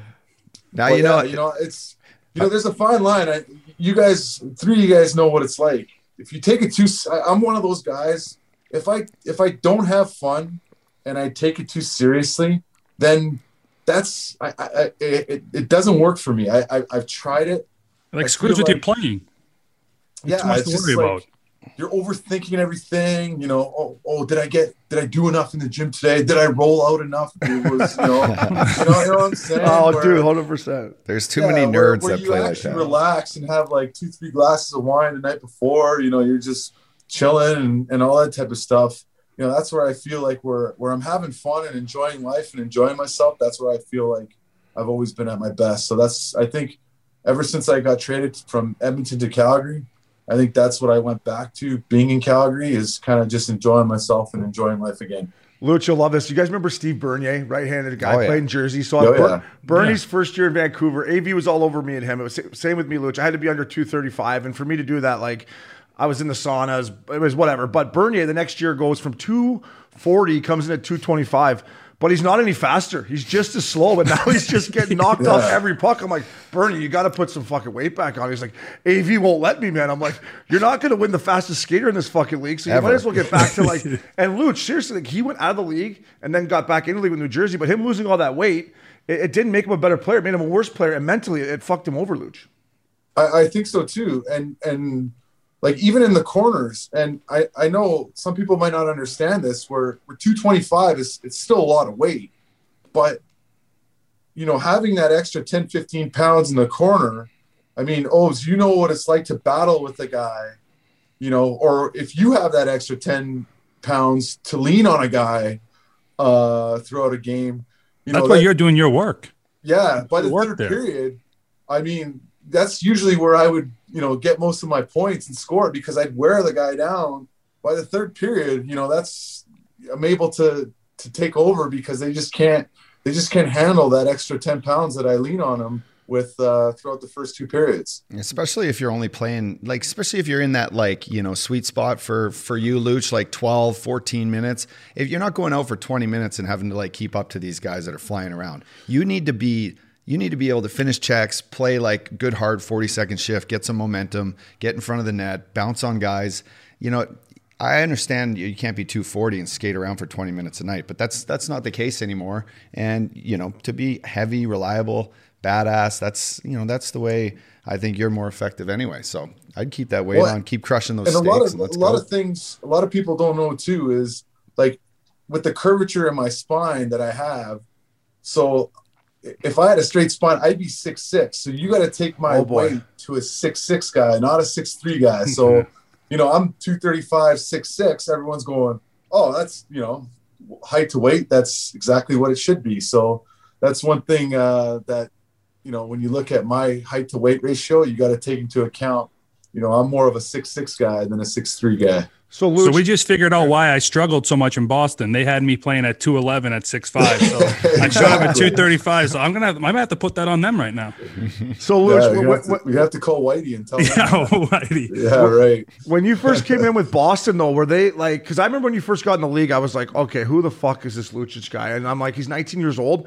Like, they weren't saying you had to lose weight when you were younger, were they? Like, the Bruins must have loved when you came in with your size. And like, I remember playing against you being like, first of all, let's not do anything that's going to let's not piss him off. And second, when you dump it in and forecheck all night, like you said in the third period. So when you first came in the league, they were probably happy with your size, weren't they? Yeah, for sure. And I broke in at 07, and the game is a little bit different than it is now. Yeah. But the reason why, you know, Whitesides and Claude, you know, didn't want me to get lighter is because I could move the weight. You know, I could always move the weight. I always had no issues being, you know, F1 on the forecheck, you know, being first on the puck and all that type of stuff. So, you know, and like I said, when I was in Boston in my early 20s, I only fluctuated from 229 to about 233, 234. So, you know, they never had a issue with my weight just because I was able to move it. Yeah. But you know what, I did go through a little bit of whatever you want to call it, non-motivation during the lockout in 2012. So, as did we all. So did I. December off of working out and skating, and then all of a sudden we started.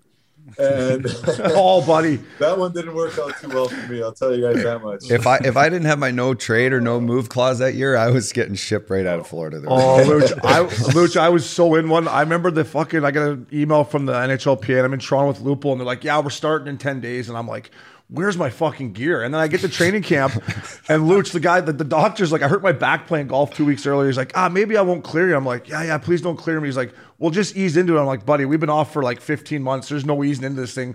We play in like 10 days. So I was like, it was too much for me. So as big guys, it was crazy going through that lockout.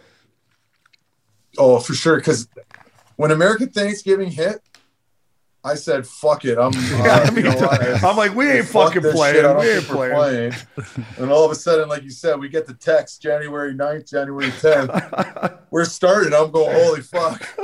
So I just started skating. I literally started skating the next day, and like you, probably hitting sauna for 2-3 times a day just to get ready. And you know what? I didn't have a great year that year, but I bounced back in the playoffs, and unfortunately, we lost in the final that year to Chicago, but it's you live and learn, right? Yeah, absolutely. And I told the veteran guys I said, boys, don't fuck around with me in training camp, all right? I don't care how long you've been in the league, I'm fucking in one. But Looch, we want to talk about your Boston days, but first let's start with now in Calgary. You're playing great, fella. I love watching you play. And when you guys brought Daryl Sutter in, we all fucking loved it right away. I remember his post-game press conferences in LA when they're winning their cups, and you guys come out and played great.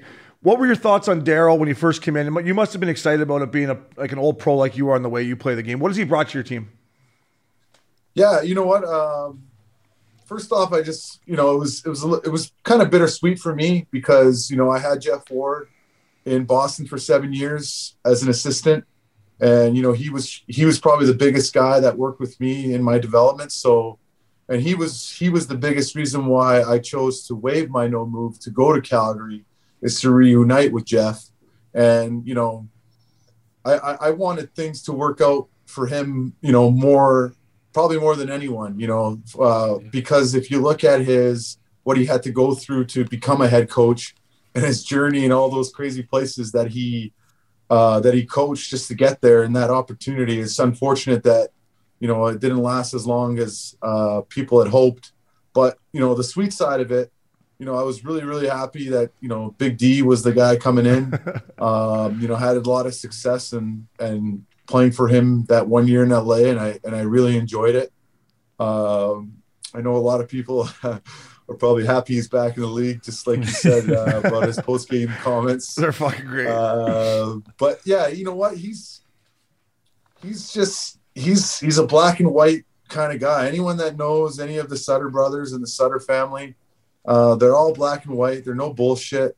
They're going to tell you what they want from you.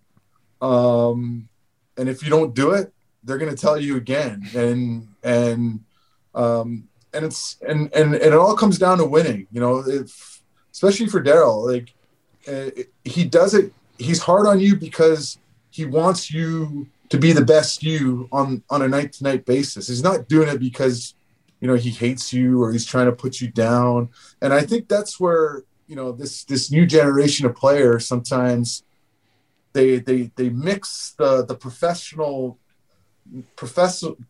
message that the coach is trying to get to you by taking it personally. And you have to take what a coach tells you, professionally versus personally, because he's not telling you because he's trying to hurt your feelings or he's trying to do all this other stuff.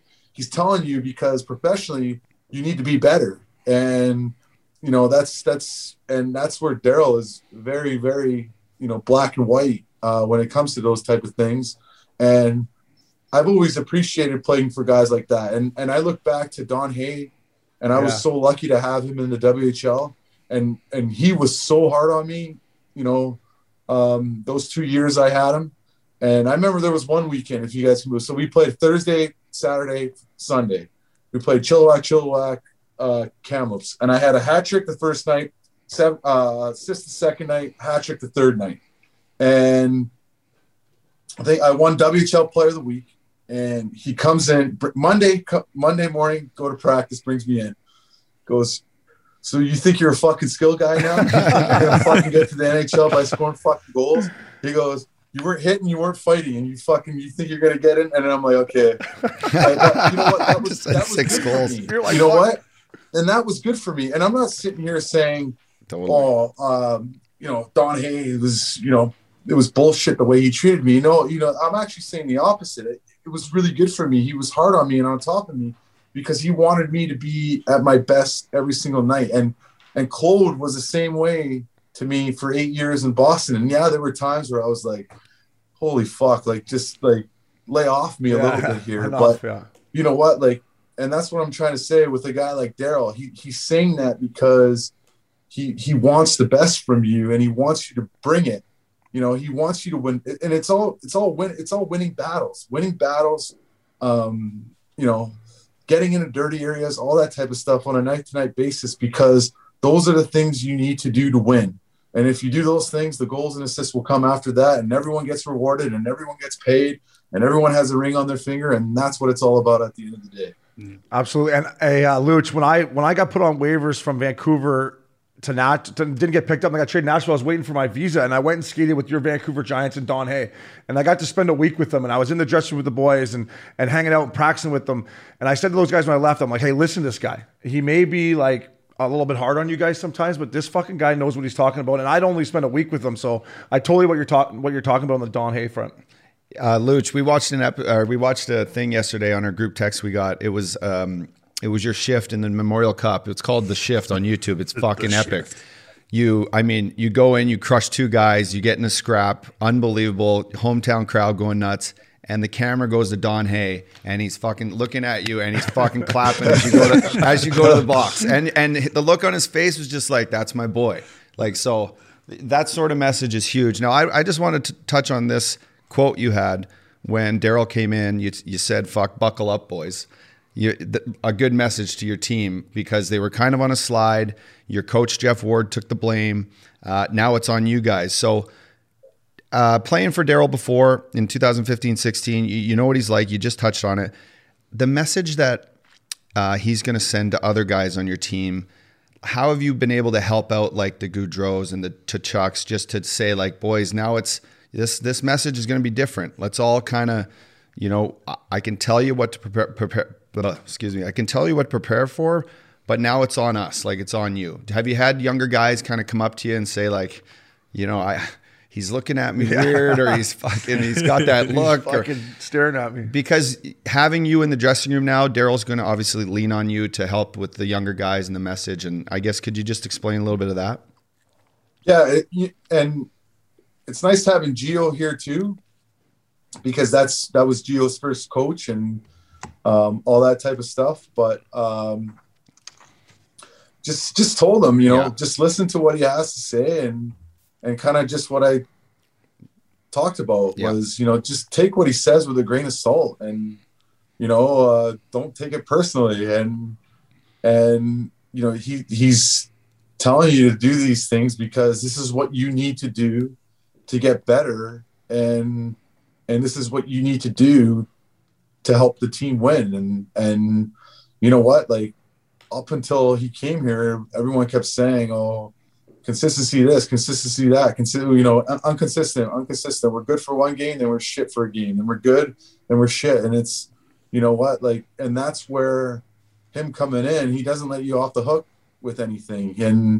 And you guys both know, and you guys have both been on, all three of you guys have been on, you know, winning teams, and you guys understand that the consistency that he's trying to get across is, it's a consistency in work and work ethic and coming to work every single day. And you know, those are just the things that I told him to buckle up for, and that's why I used that word. And him being a farm boy that he is, it kind of, you know, goes hand in hand with that message. Hazy, before I turn it over to you for your question here, Luch, you said prepare to work. And his first practice, he comes out of the gate and he's fucking standing there, old school, blowing his whistle on TSN and Sportsnet. And Luch, I'm thinking, I don't know if this fucking guy's going to be able to do it. Like, it's not like that anymore. What was your thoughts? The reaction from your teammates, from Tanev and Tkachuk, they were like, best practice of the year. Was that your thought as well? Hey, we need this tough skate. Has he let up a bit on the boys because of the schedule and stuff? Yeah, and I think everyone wanted to give off a good first impression. You know, we've all been through coaching changes, and, you know, when a new coach comes in, you want to give a good first impression. And I know a lot of people made a big deal about him bag skating us at the end, but really it was only 3 reps down and back. So he was just, you know, we had fake media. Days, 3 days between games. So he was just trying to, you know, make sure our legs were still going. But, you know what, I think it's good, you know, the respect factor and a little bit of fear factor of the head coach. It's a good thing for a group. And, you know, you need to practice hard. You need to play hard. Those things go hand in hand. And like I said, when you have an intimidating guy coming in like him, you definitely want to make a good first impression. Luch, I wanted to touch on the Battle of Alberta, especially for someone like you who's been on both sides of it. Is it kind of like that little bit like awkward tension playing on both teams?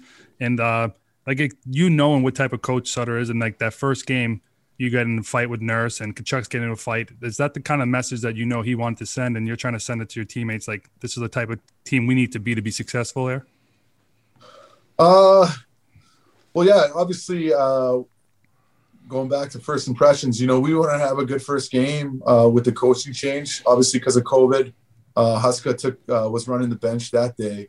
But, Edmonton's a team that we were trying to catch, and, they lost three games straight to Toronto, where they kind of got owned in those 3 games. And, we felt like, okay, if we can beat them here, we pull closer, in the division. And actually, Nursey asked me to fight on that one. Wow. And wow.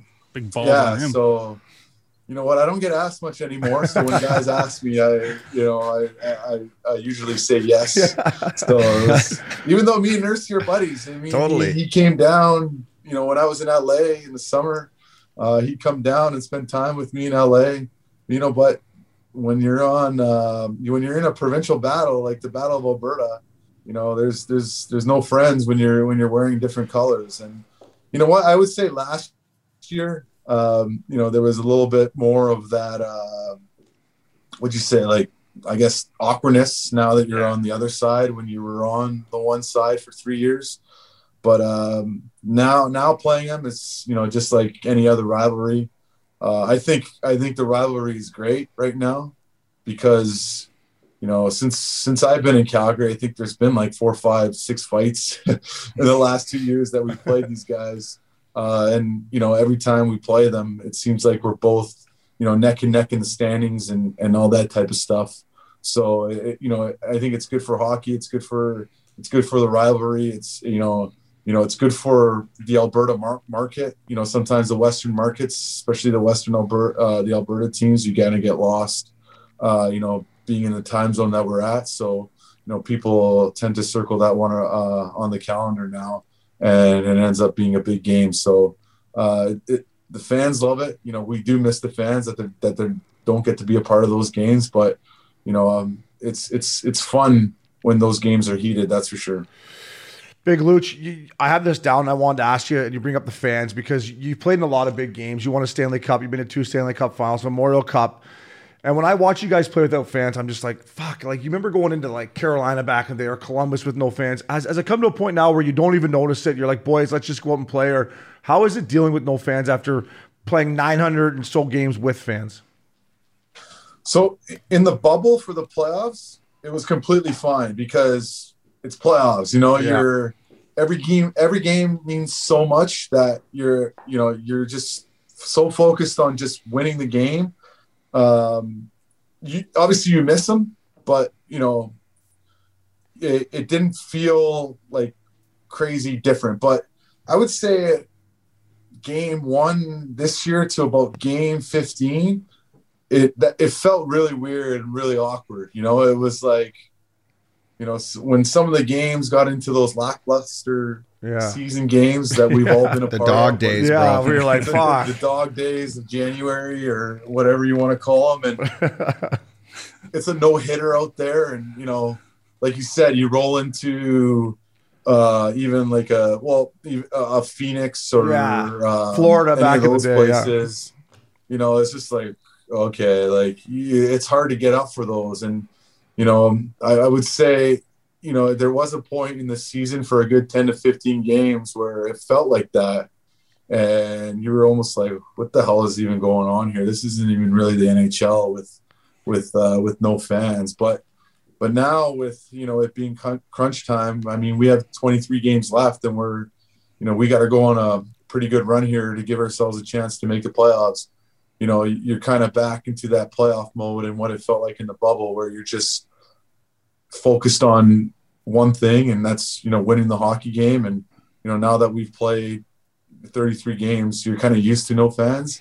But yeah, like I said, there was those dog days where it really did suck. There was one cure for the dog days in the NHL, and that was just to go out and get completely wrecked with you and the boys. With you and the boys, whether it could have been anywhere. But you're like, boys, man, this is Groundhog Day. We need to go out and just get completely even the hotel pinned. room got together. Totally.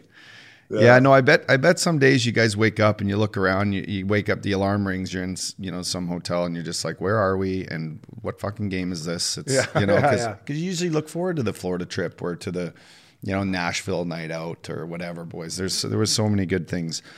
I wanted to touch, and Jimmy will touch on this too, your Boston days, but one of the guys that you had as a mentor growing up and we all played with, Sean Thornton, just what he meant to you as a guy. Thorty is, he's a legend. He was tough.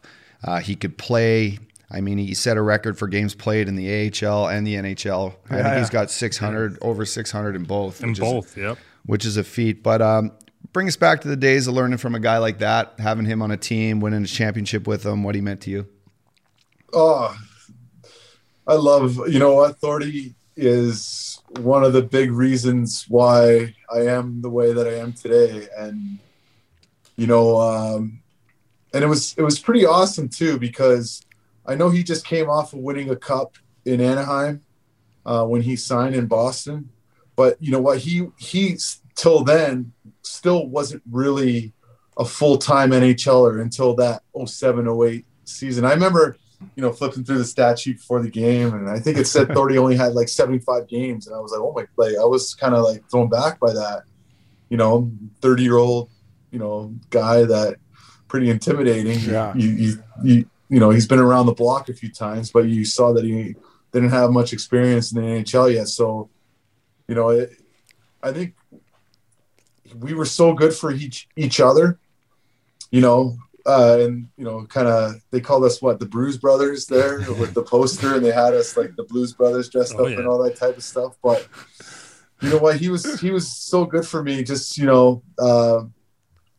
because when you're a young kid and you go to a big city like Boston and the fans love you and all this type of stuff, and sometimes it can get away from you. And Thorty did such a great job, not just for myself, but all of us, keeping us humble, making us care about the things that truly matter, making us stick around at the end of practice to pick up pucks, and making us even, and he was hard on every young guy that came through there, but he was the first guy to invite you over for dinner or take you out for dinner and pay for dinner and all that type of stuff. And, he'd set things up and he made sure things were, fun off the ice as they were on the ice. And like I said, we thrived off each other. We were line mates for, I think, the first 40 to 50 games of my start of my career. And we kind of, brought me and him, and obviously and Big Z and a few other guys kind of brought back the identity of the Big Bad Bruins, sure did. Back to Boston. And, yeah, it was great. And he helped me a lot too, because, being a 19-year-old, I had to, I fought 60 times in three years in junior, but, when you get to the NHL level, there's some big boys in the dub, but, there's some real men, that you got to throw down within the NHL. And, I was lucky to have him by my side, because, he took care of the super heavyweights that, we had back in the day. And then, I would do clean my up thing the rest and, fight the other guys, even though I, mix in those guys. I was going to say, you weren't afraid to fight those guys. I really want to fight the super heavyweights. But anyways, but at the end of the day, I'm so grateful and thankful that I had a teammate like him for 7 years, and, we're still really good friends. And, I thank him and Aaron a lot for taking care of me the way they did when I first came into the league. Luke, just to touch on, like you said, like a Thornton fighting the big time heavyweights and stuff. Do you think that Boston, like you said, you mentioned how they got the Big Bad Bruins back?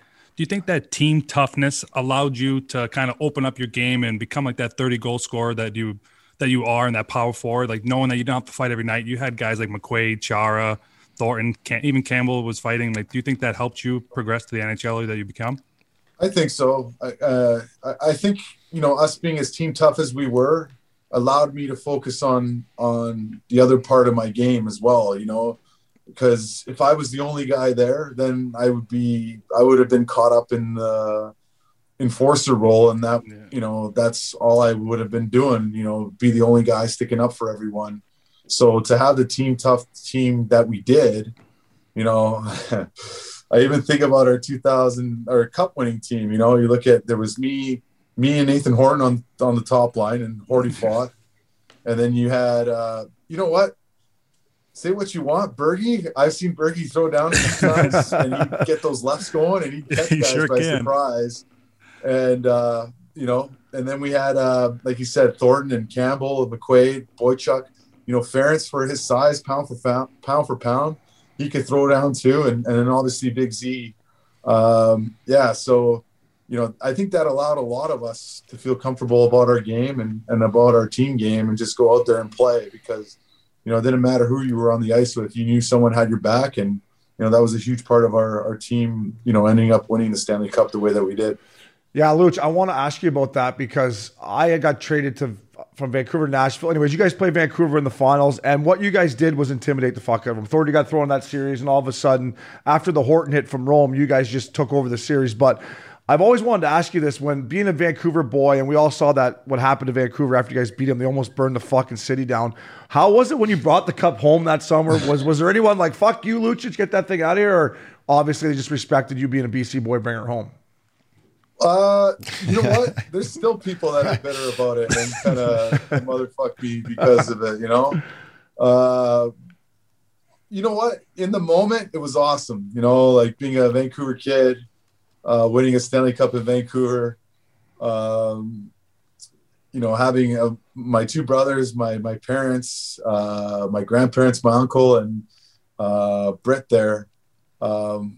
Just having him there with me was awesome. One of the coolest parts was, and I told this story a bunch of times, so all the fans that were at the game, they all stuck around until it was my turn to lift the cup, and they cheered like, they gave me the hometown cheer. Oh, so, nice. I will always be thankful and grateful and appreciative to those Canucks fans that stuck around just for me. Because, they gave me the full hometown treatment, even though they were mad about it. But so all the bullshit that was happening on the outside and those people burning the city down, those weren't the real Vancouverites. Those weren't the real Canucks fans. I was just going to say those are just people trying to fucking, start a riot just for the sake of being an idiot. Yeah, but, exactly. The real Canuck fans, they've always been more than respectful towards me. And, even though, like I said, they still, back of their mind, they still tell me that they're still rattled and pissed off about it. But, they tell me all the time that they're happy that I won it at the end of the day. No, I'm glad you said that, Big Looch, because that's when that was going on. People asked me the same thing. I'm like, those aren't the real Vancouver. Antifa. Yeah, those aren't the real Vancouver Canucks fans. They're like the real Canucks fans. They stayed in there. They gave you the applause you deserve, Looch, because you're a BC boy. So I'm glad you said that, because those people that did that weren't true Canucks fans. But I want to ask you about another former teammate of yours. We had him on, the Big Earn. We know he has a great role with your organization. Now with COVID, I'm not sure how much you get to see him, but just what Big Earn means to you as a friend and what he's done for your organization in Calgary. Yeah, he's obviously doing a great job. I think he's been more on the development side lately, because Ray Edwards, who was head of development, has been the assistant coach ever since the coaching change last year from Bill Peters to Jeff Ward. And so he's been working more on the development side. But with COVID, he hasn't been around us much or at all. I haven't really seen him around the rink. I know he does most of his work with Stockton. And, having a guy like him around is always great. He's always happy. He's always chirping. He's always, he's always got a story to tell, that's entertaining. And I love hearing him. Me and him talk every day for sure. Whether it's just him sending me some, messed up picture. He sent some fucked up things over. He sends the most to the text. Sense of humor, but it's, you love it. But But you know what? Hey, big boy. Me and him have been friends for 11 years now. I remember, he came to Boston actually on a trial in 2010. Peter Shirelli brought him there because Peter had him in Ottawa here. And actually Big Earn didn't have a place. He was at the hotel and he kept, in Big Earn style, he kept, saying how painful it was to be at the hotel. So I actually let him. I actually had a pretty sick. I had a 2,000 square foot, 3-bedroom, 1-floor apartment in the North End in Boston. Unit. Yeah, it was a sick spot. So I was like, I'm just here with Britt. Come on over if you want to live with me. So I let him shack up with me for, what was it? I think 2 months. And fucking guy never left his room though. And he just stayed in his room and played Call of Duty all the time. I think that's when the first Black Ops came out, and he literally just sat in his room and then go down to Cafe Victoria and get a tiramisu and come back. That's what he loved about living in the North End. But yeah, me and him have been close and friends ever since. And he was another guy that called me lots about waving to come to Calgary, and he said how much I'd really enjoy it. And I gotta say, I've really, really enjoyed the transition from Edmonton to Calgary, not just from a hockey and organizational standpoint, but also, I really love the city. It's been great to me and the family. So it's been a really good place for me mentally and professionally. The Big Earn doesn't mind hibernating though, Luch. You're right about that. He would come in. Is that where you get it from? Oh, fuck. That might be where you get it from. He would lay on the in the hotel room in Cowtown. I'm like, you want to go for a walk? Fuck that, big boy. I'm fucking shutting her down all day. I'm like, and then he get up in the morning. He likes a good 3-4 hour nap. He loves a good nap. And then he get up in the morning, get on the bus, Luch. He's like, fuck, my back's tight. I'm like, well, you just laid in the hotel bedroom for fucking 16 hours straight. Oh, that's good. I want to turn. So when you talked about him staying in a hotel for a PTO, he should have took a page out of my book. When I was in Edmonton at the PTO, I stayed, I got a condo right across the street from the pad, like penthouse condo. So yeah. I was living when I was in Edmonton with you guys for that. But Luch, you were a great teammate. I mean, you grabbed me right off the bat, knowing that the team needed a little bit of veteran kind of presence and help. And you and Britt brought me over for dinner one night, played around with your kids. Yeah, that you guys cooked me a dinner, made me feel at home, which says a lot about you. And I wanted to ask you about a kid that's going off right now, and we just talked about him earlier on our podcast and what he's doing to this league right now. But Connor, the things he's doing, 60 points. It seems like he gets better and better every day. How do you slow this guy down when you play him, and what's it like? Is he getting better? Is he faster when you're playing live against him? Because watching him in practice with us that year firsthand, the things that he does is crazy. So how has he been, what's it been like this year playing against him, and how do you slow this kid down moving forward? Well, I mean, and I said it, what was it, 5 years ago, he's the reason why I signed in Edmonton, to kind of ride shotguns or ride his coattails. Just go to the net with your stick down. Yeah. And the year I was in LA, that was his rookie year. And I remember we played him a game in LA when he came back from his collarbone injury. And I was like, holy fuck, this guy is actually this 18-year-old kid to be this good already. He's going to be the real fucking deal. And then you're with them every day on a day-to-day basis. Like, you saw him out there, you practice with them, in camp. And it seems like when you feel like you take a strength of his away, he goes, okay, you know what? You're going to take that away. I'm just going to go do this instead. Yeah. So he's got so many tools in the toolbox that, if you take one thing away, he's just so good at something else.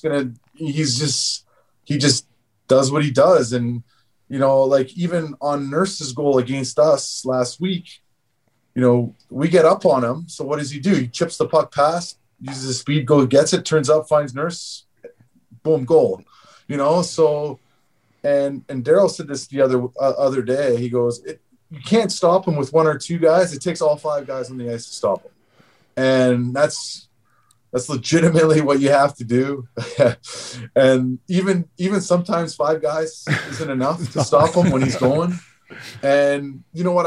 I said it, and I said this to guys when we were playing together, is there's going to be a season, because he likes to pass. He's a pass first guy. Yeah. And, sometimes he feels bad when he shoots too much. And I'm like, there's going to be a season where he's not going to give a fuck about passing anymore.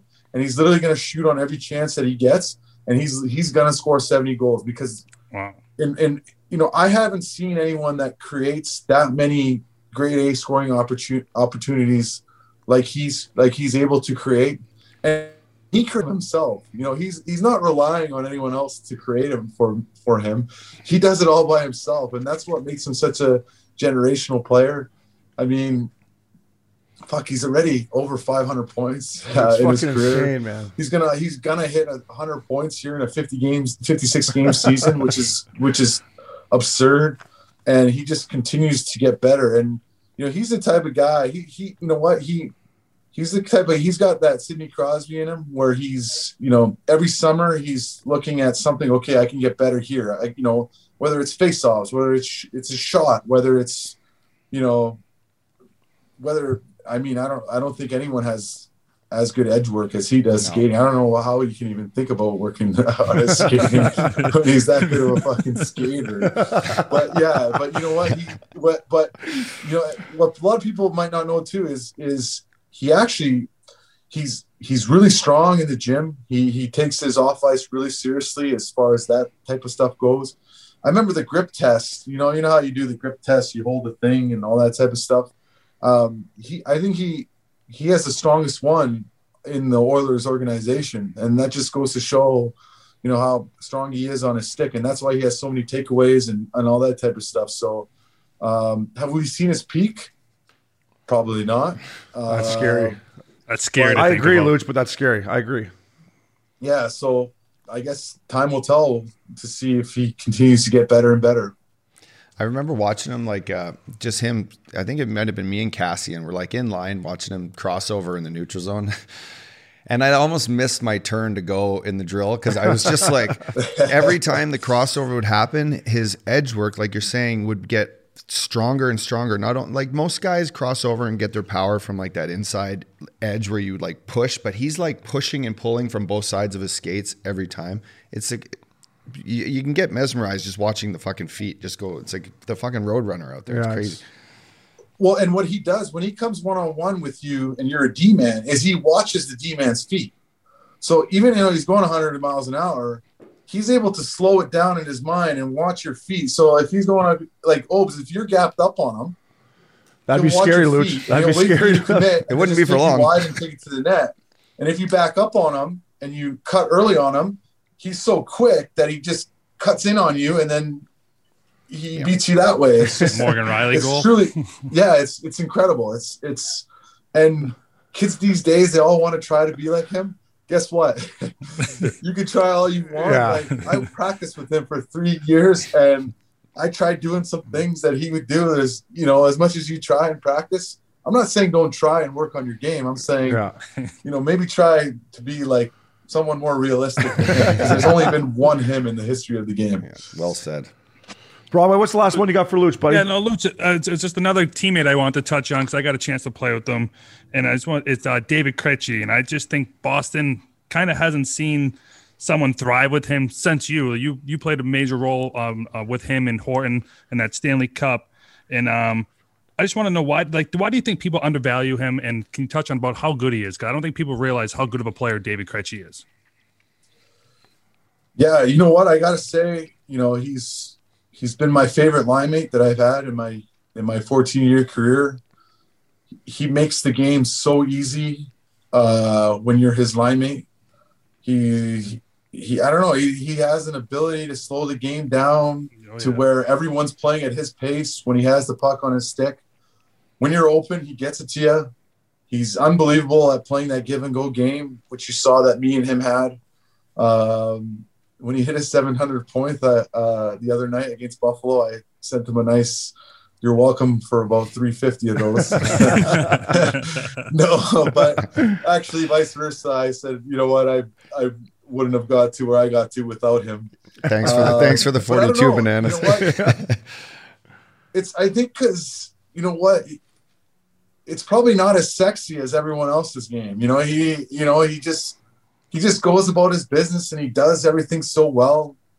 And, that year when those years when it was me, him, and Horton, we were the first PP unit. We were the first line. We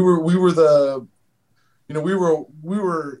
I think why we were such a good team is because of, him and his Kretsch's line and Bergey's line. We were the best, one of if not the best 1-2 punch as a top six coming at you on a night-to-night basis, and that's why we won a cup and went back to the final in 2013. And they were able to do it again, going back to a Game 7 in 2019 against St. Louis. And big part of that is because of the 1-2 punch of Bergeron and Krejci. And maybe he doesn't get talked about a lot because, they talked about me a lot. They talked about Bergie a lot. They talked about Z a lot. They talked about Tuukka and Timmy and now Marshy and Pasta. So sometimes, he gets lost in the mix of all those guys. And, what's crazy to me with Kretsch is, you look at 2011, led the playoffs in scoring. 2013 led the playoffs in scoring. 700 points. And, like you said, he hasn't really had a real stable winger, since I left, but he's still been able to, put up points and be the same type of effective player, no matter who his wingers have been.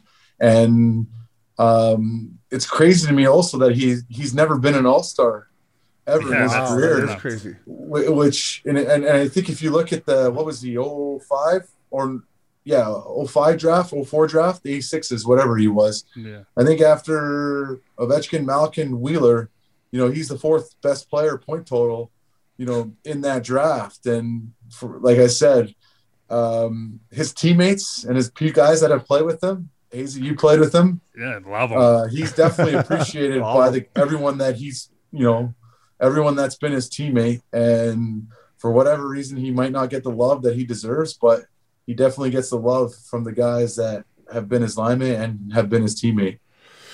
Well said, Big Looch. Looch, last one for me, buddy. And listen, I don't want to get you in trouble here, but something that I've talked about a lot lately, it's the Tanev hit. And then obviously Sidney comes out with his comments. And listen, you've been playing the game the right way for a long time. Can you still play physical out there with the way they're calling the game? Is it, or what are your thoughts when you try to go out there and be physical, depending on who's reffing, or just go out and play the game the right way and you can still be a physical asset? Before I answer the question, I saw a stat on hockey fights right before I came on here, and it said fights are up. Yeah, so they are. Nice to see. Yeah, they are. You got that key. It's looking like everyone's starting to get a guy back on their team. It's great. Because the bigger, heavier teams are the teams that have been winning lately. Absolutely. And it seems like everyone needs a guy now, and that's to me that's an honest part of the game, letting the players police themselves. But to go to the Brandon Tanev hit, I was watching the game live, and then I watched a replay and the slow-mo, as they were showing it on NBC. And then I went on my phone, obviously on Instagram, and watched it a few more times. And don't get me wrong, it's completely unfortunate that Tenorti got hurt. Absolutely. On the play. Absolutely. If he's not that distance from the boards, he probably doesn't get hurt on the play. But Obes, you're a D-man. When every time you've gained the red line to get the puck in, what are you expecting? To get fucking hit. To get crushed, just like that. Exactly. And I agree with Sid's comments. Tanev, he didn't leave his feet. I felt, he wasn't really charging. It was shoulder on shoulder.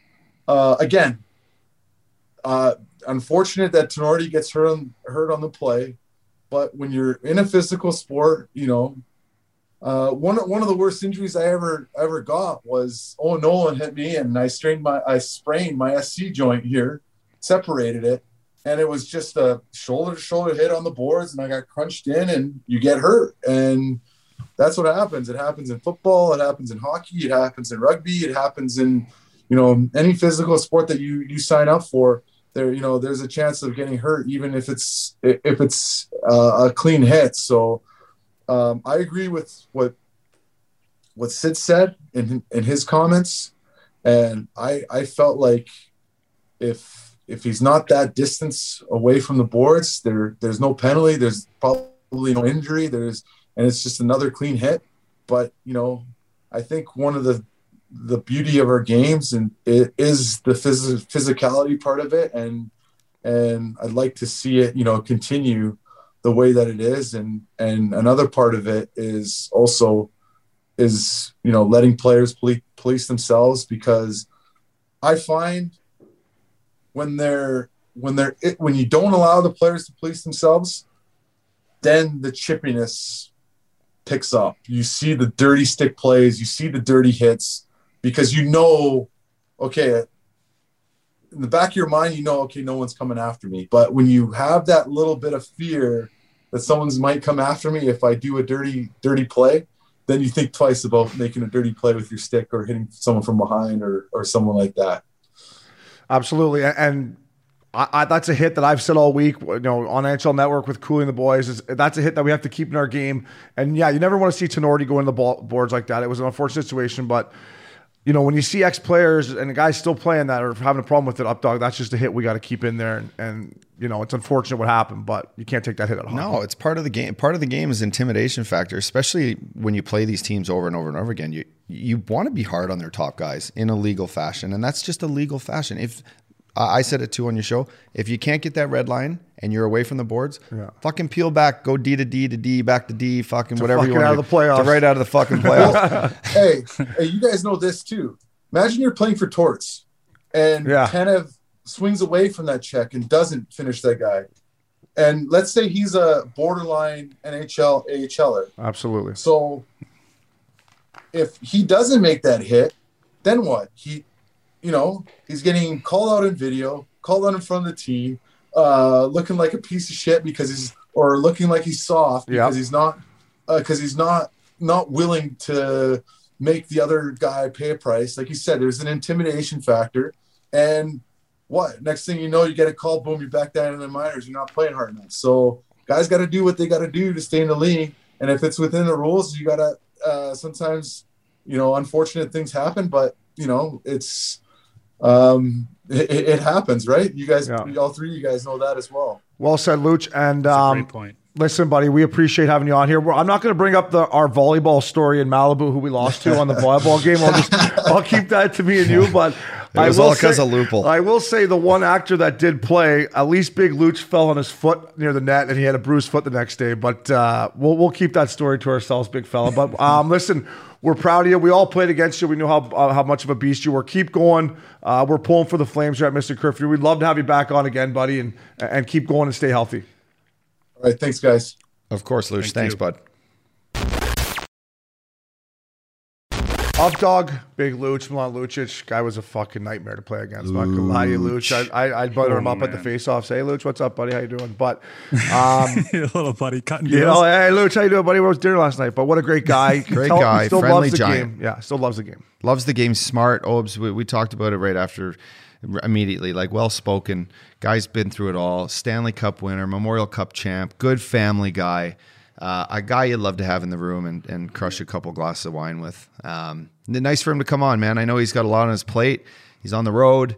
Calgary's in the heat of a playoff spot with a new coach, and they're finding their way. I think their offense gets going again. They're going to be right there. So nice to have him on. And Hazy, he's a big boy in Boston. Yeah, he did a lot for Boston those legend, boys. Broadway. Yeah, he's definitely got the keys to the city in Boston, and you guys just hit it right on the head there. He's a legend in Boston. And you know what? He's a guy that seems like he leaves his impact on every team he plays for, because I got traded to Boston the year that he left, and guys just raved about him, and teams seem to rave about him. I mean, how do you not rave about a guy who can score goals and then beat the shit out of anybody in the league at any given night? Yeah, he's a beauty. You got to have a couple keys to some back doors in Boston, maybe. He has the front doors. You got the keys to the back doors, or what, eh? I'm definitely sliding the back door in some of these places. Yeah, no, Milan Lucic, unbelievable, man. Beauty. Keep going, buddy. He's about to get 1,000 games. Hopefully, I didn't jinx him. I didn't even think about that after. Stay healthy. Don't get hurt, big fella. We need to get to 1,000. To you guys, always a great show up, dog. Went through two divisions. Watched some hockey. Enjoy the weekend. Broadway, get ready for the Top Titty Challenge on Friday, bud. I'll be doing my homework, boys. I was missing curfew.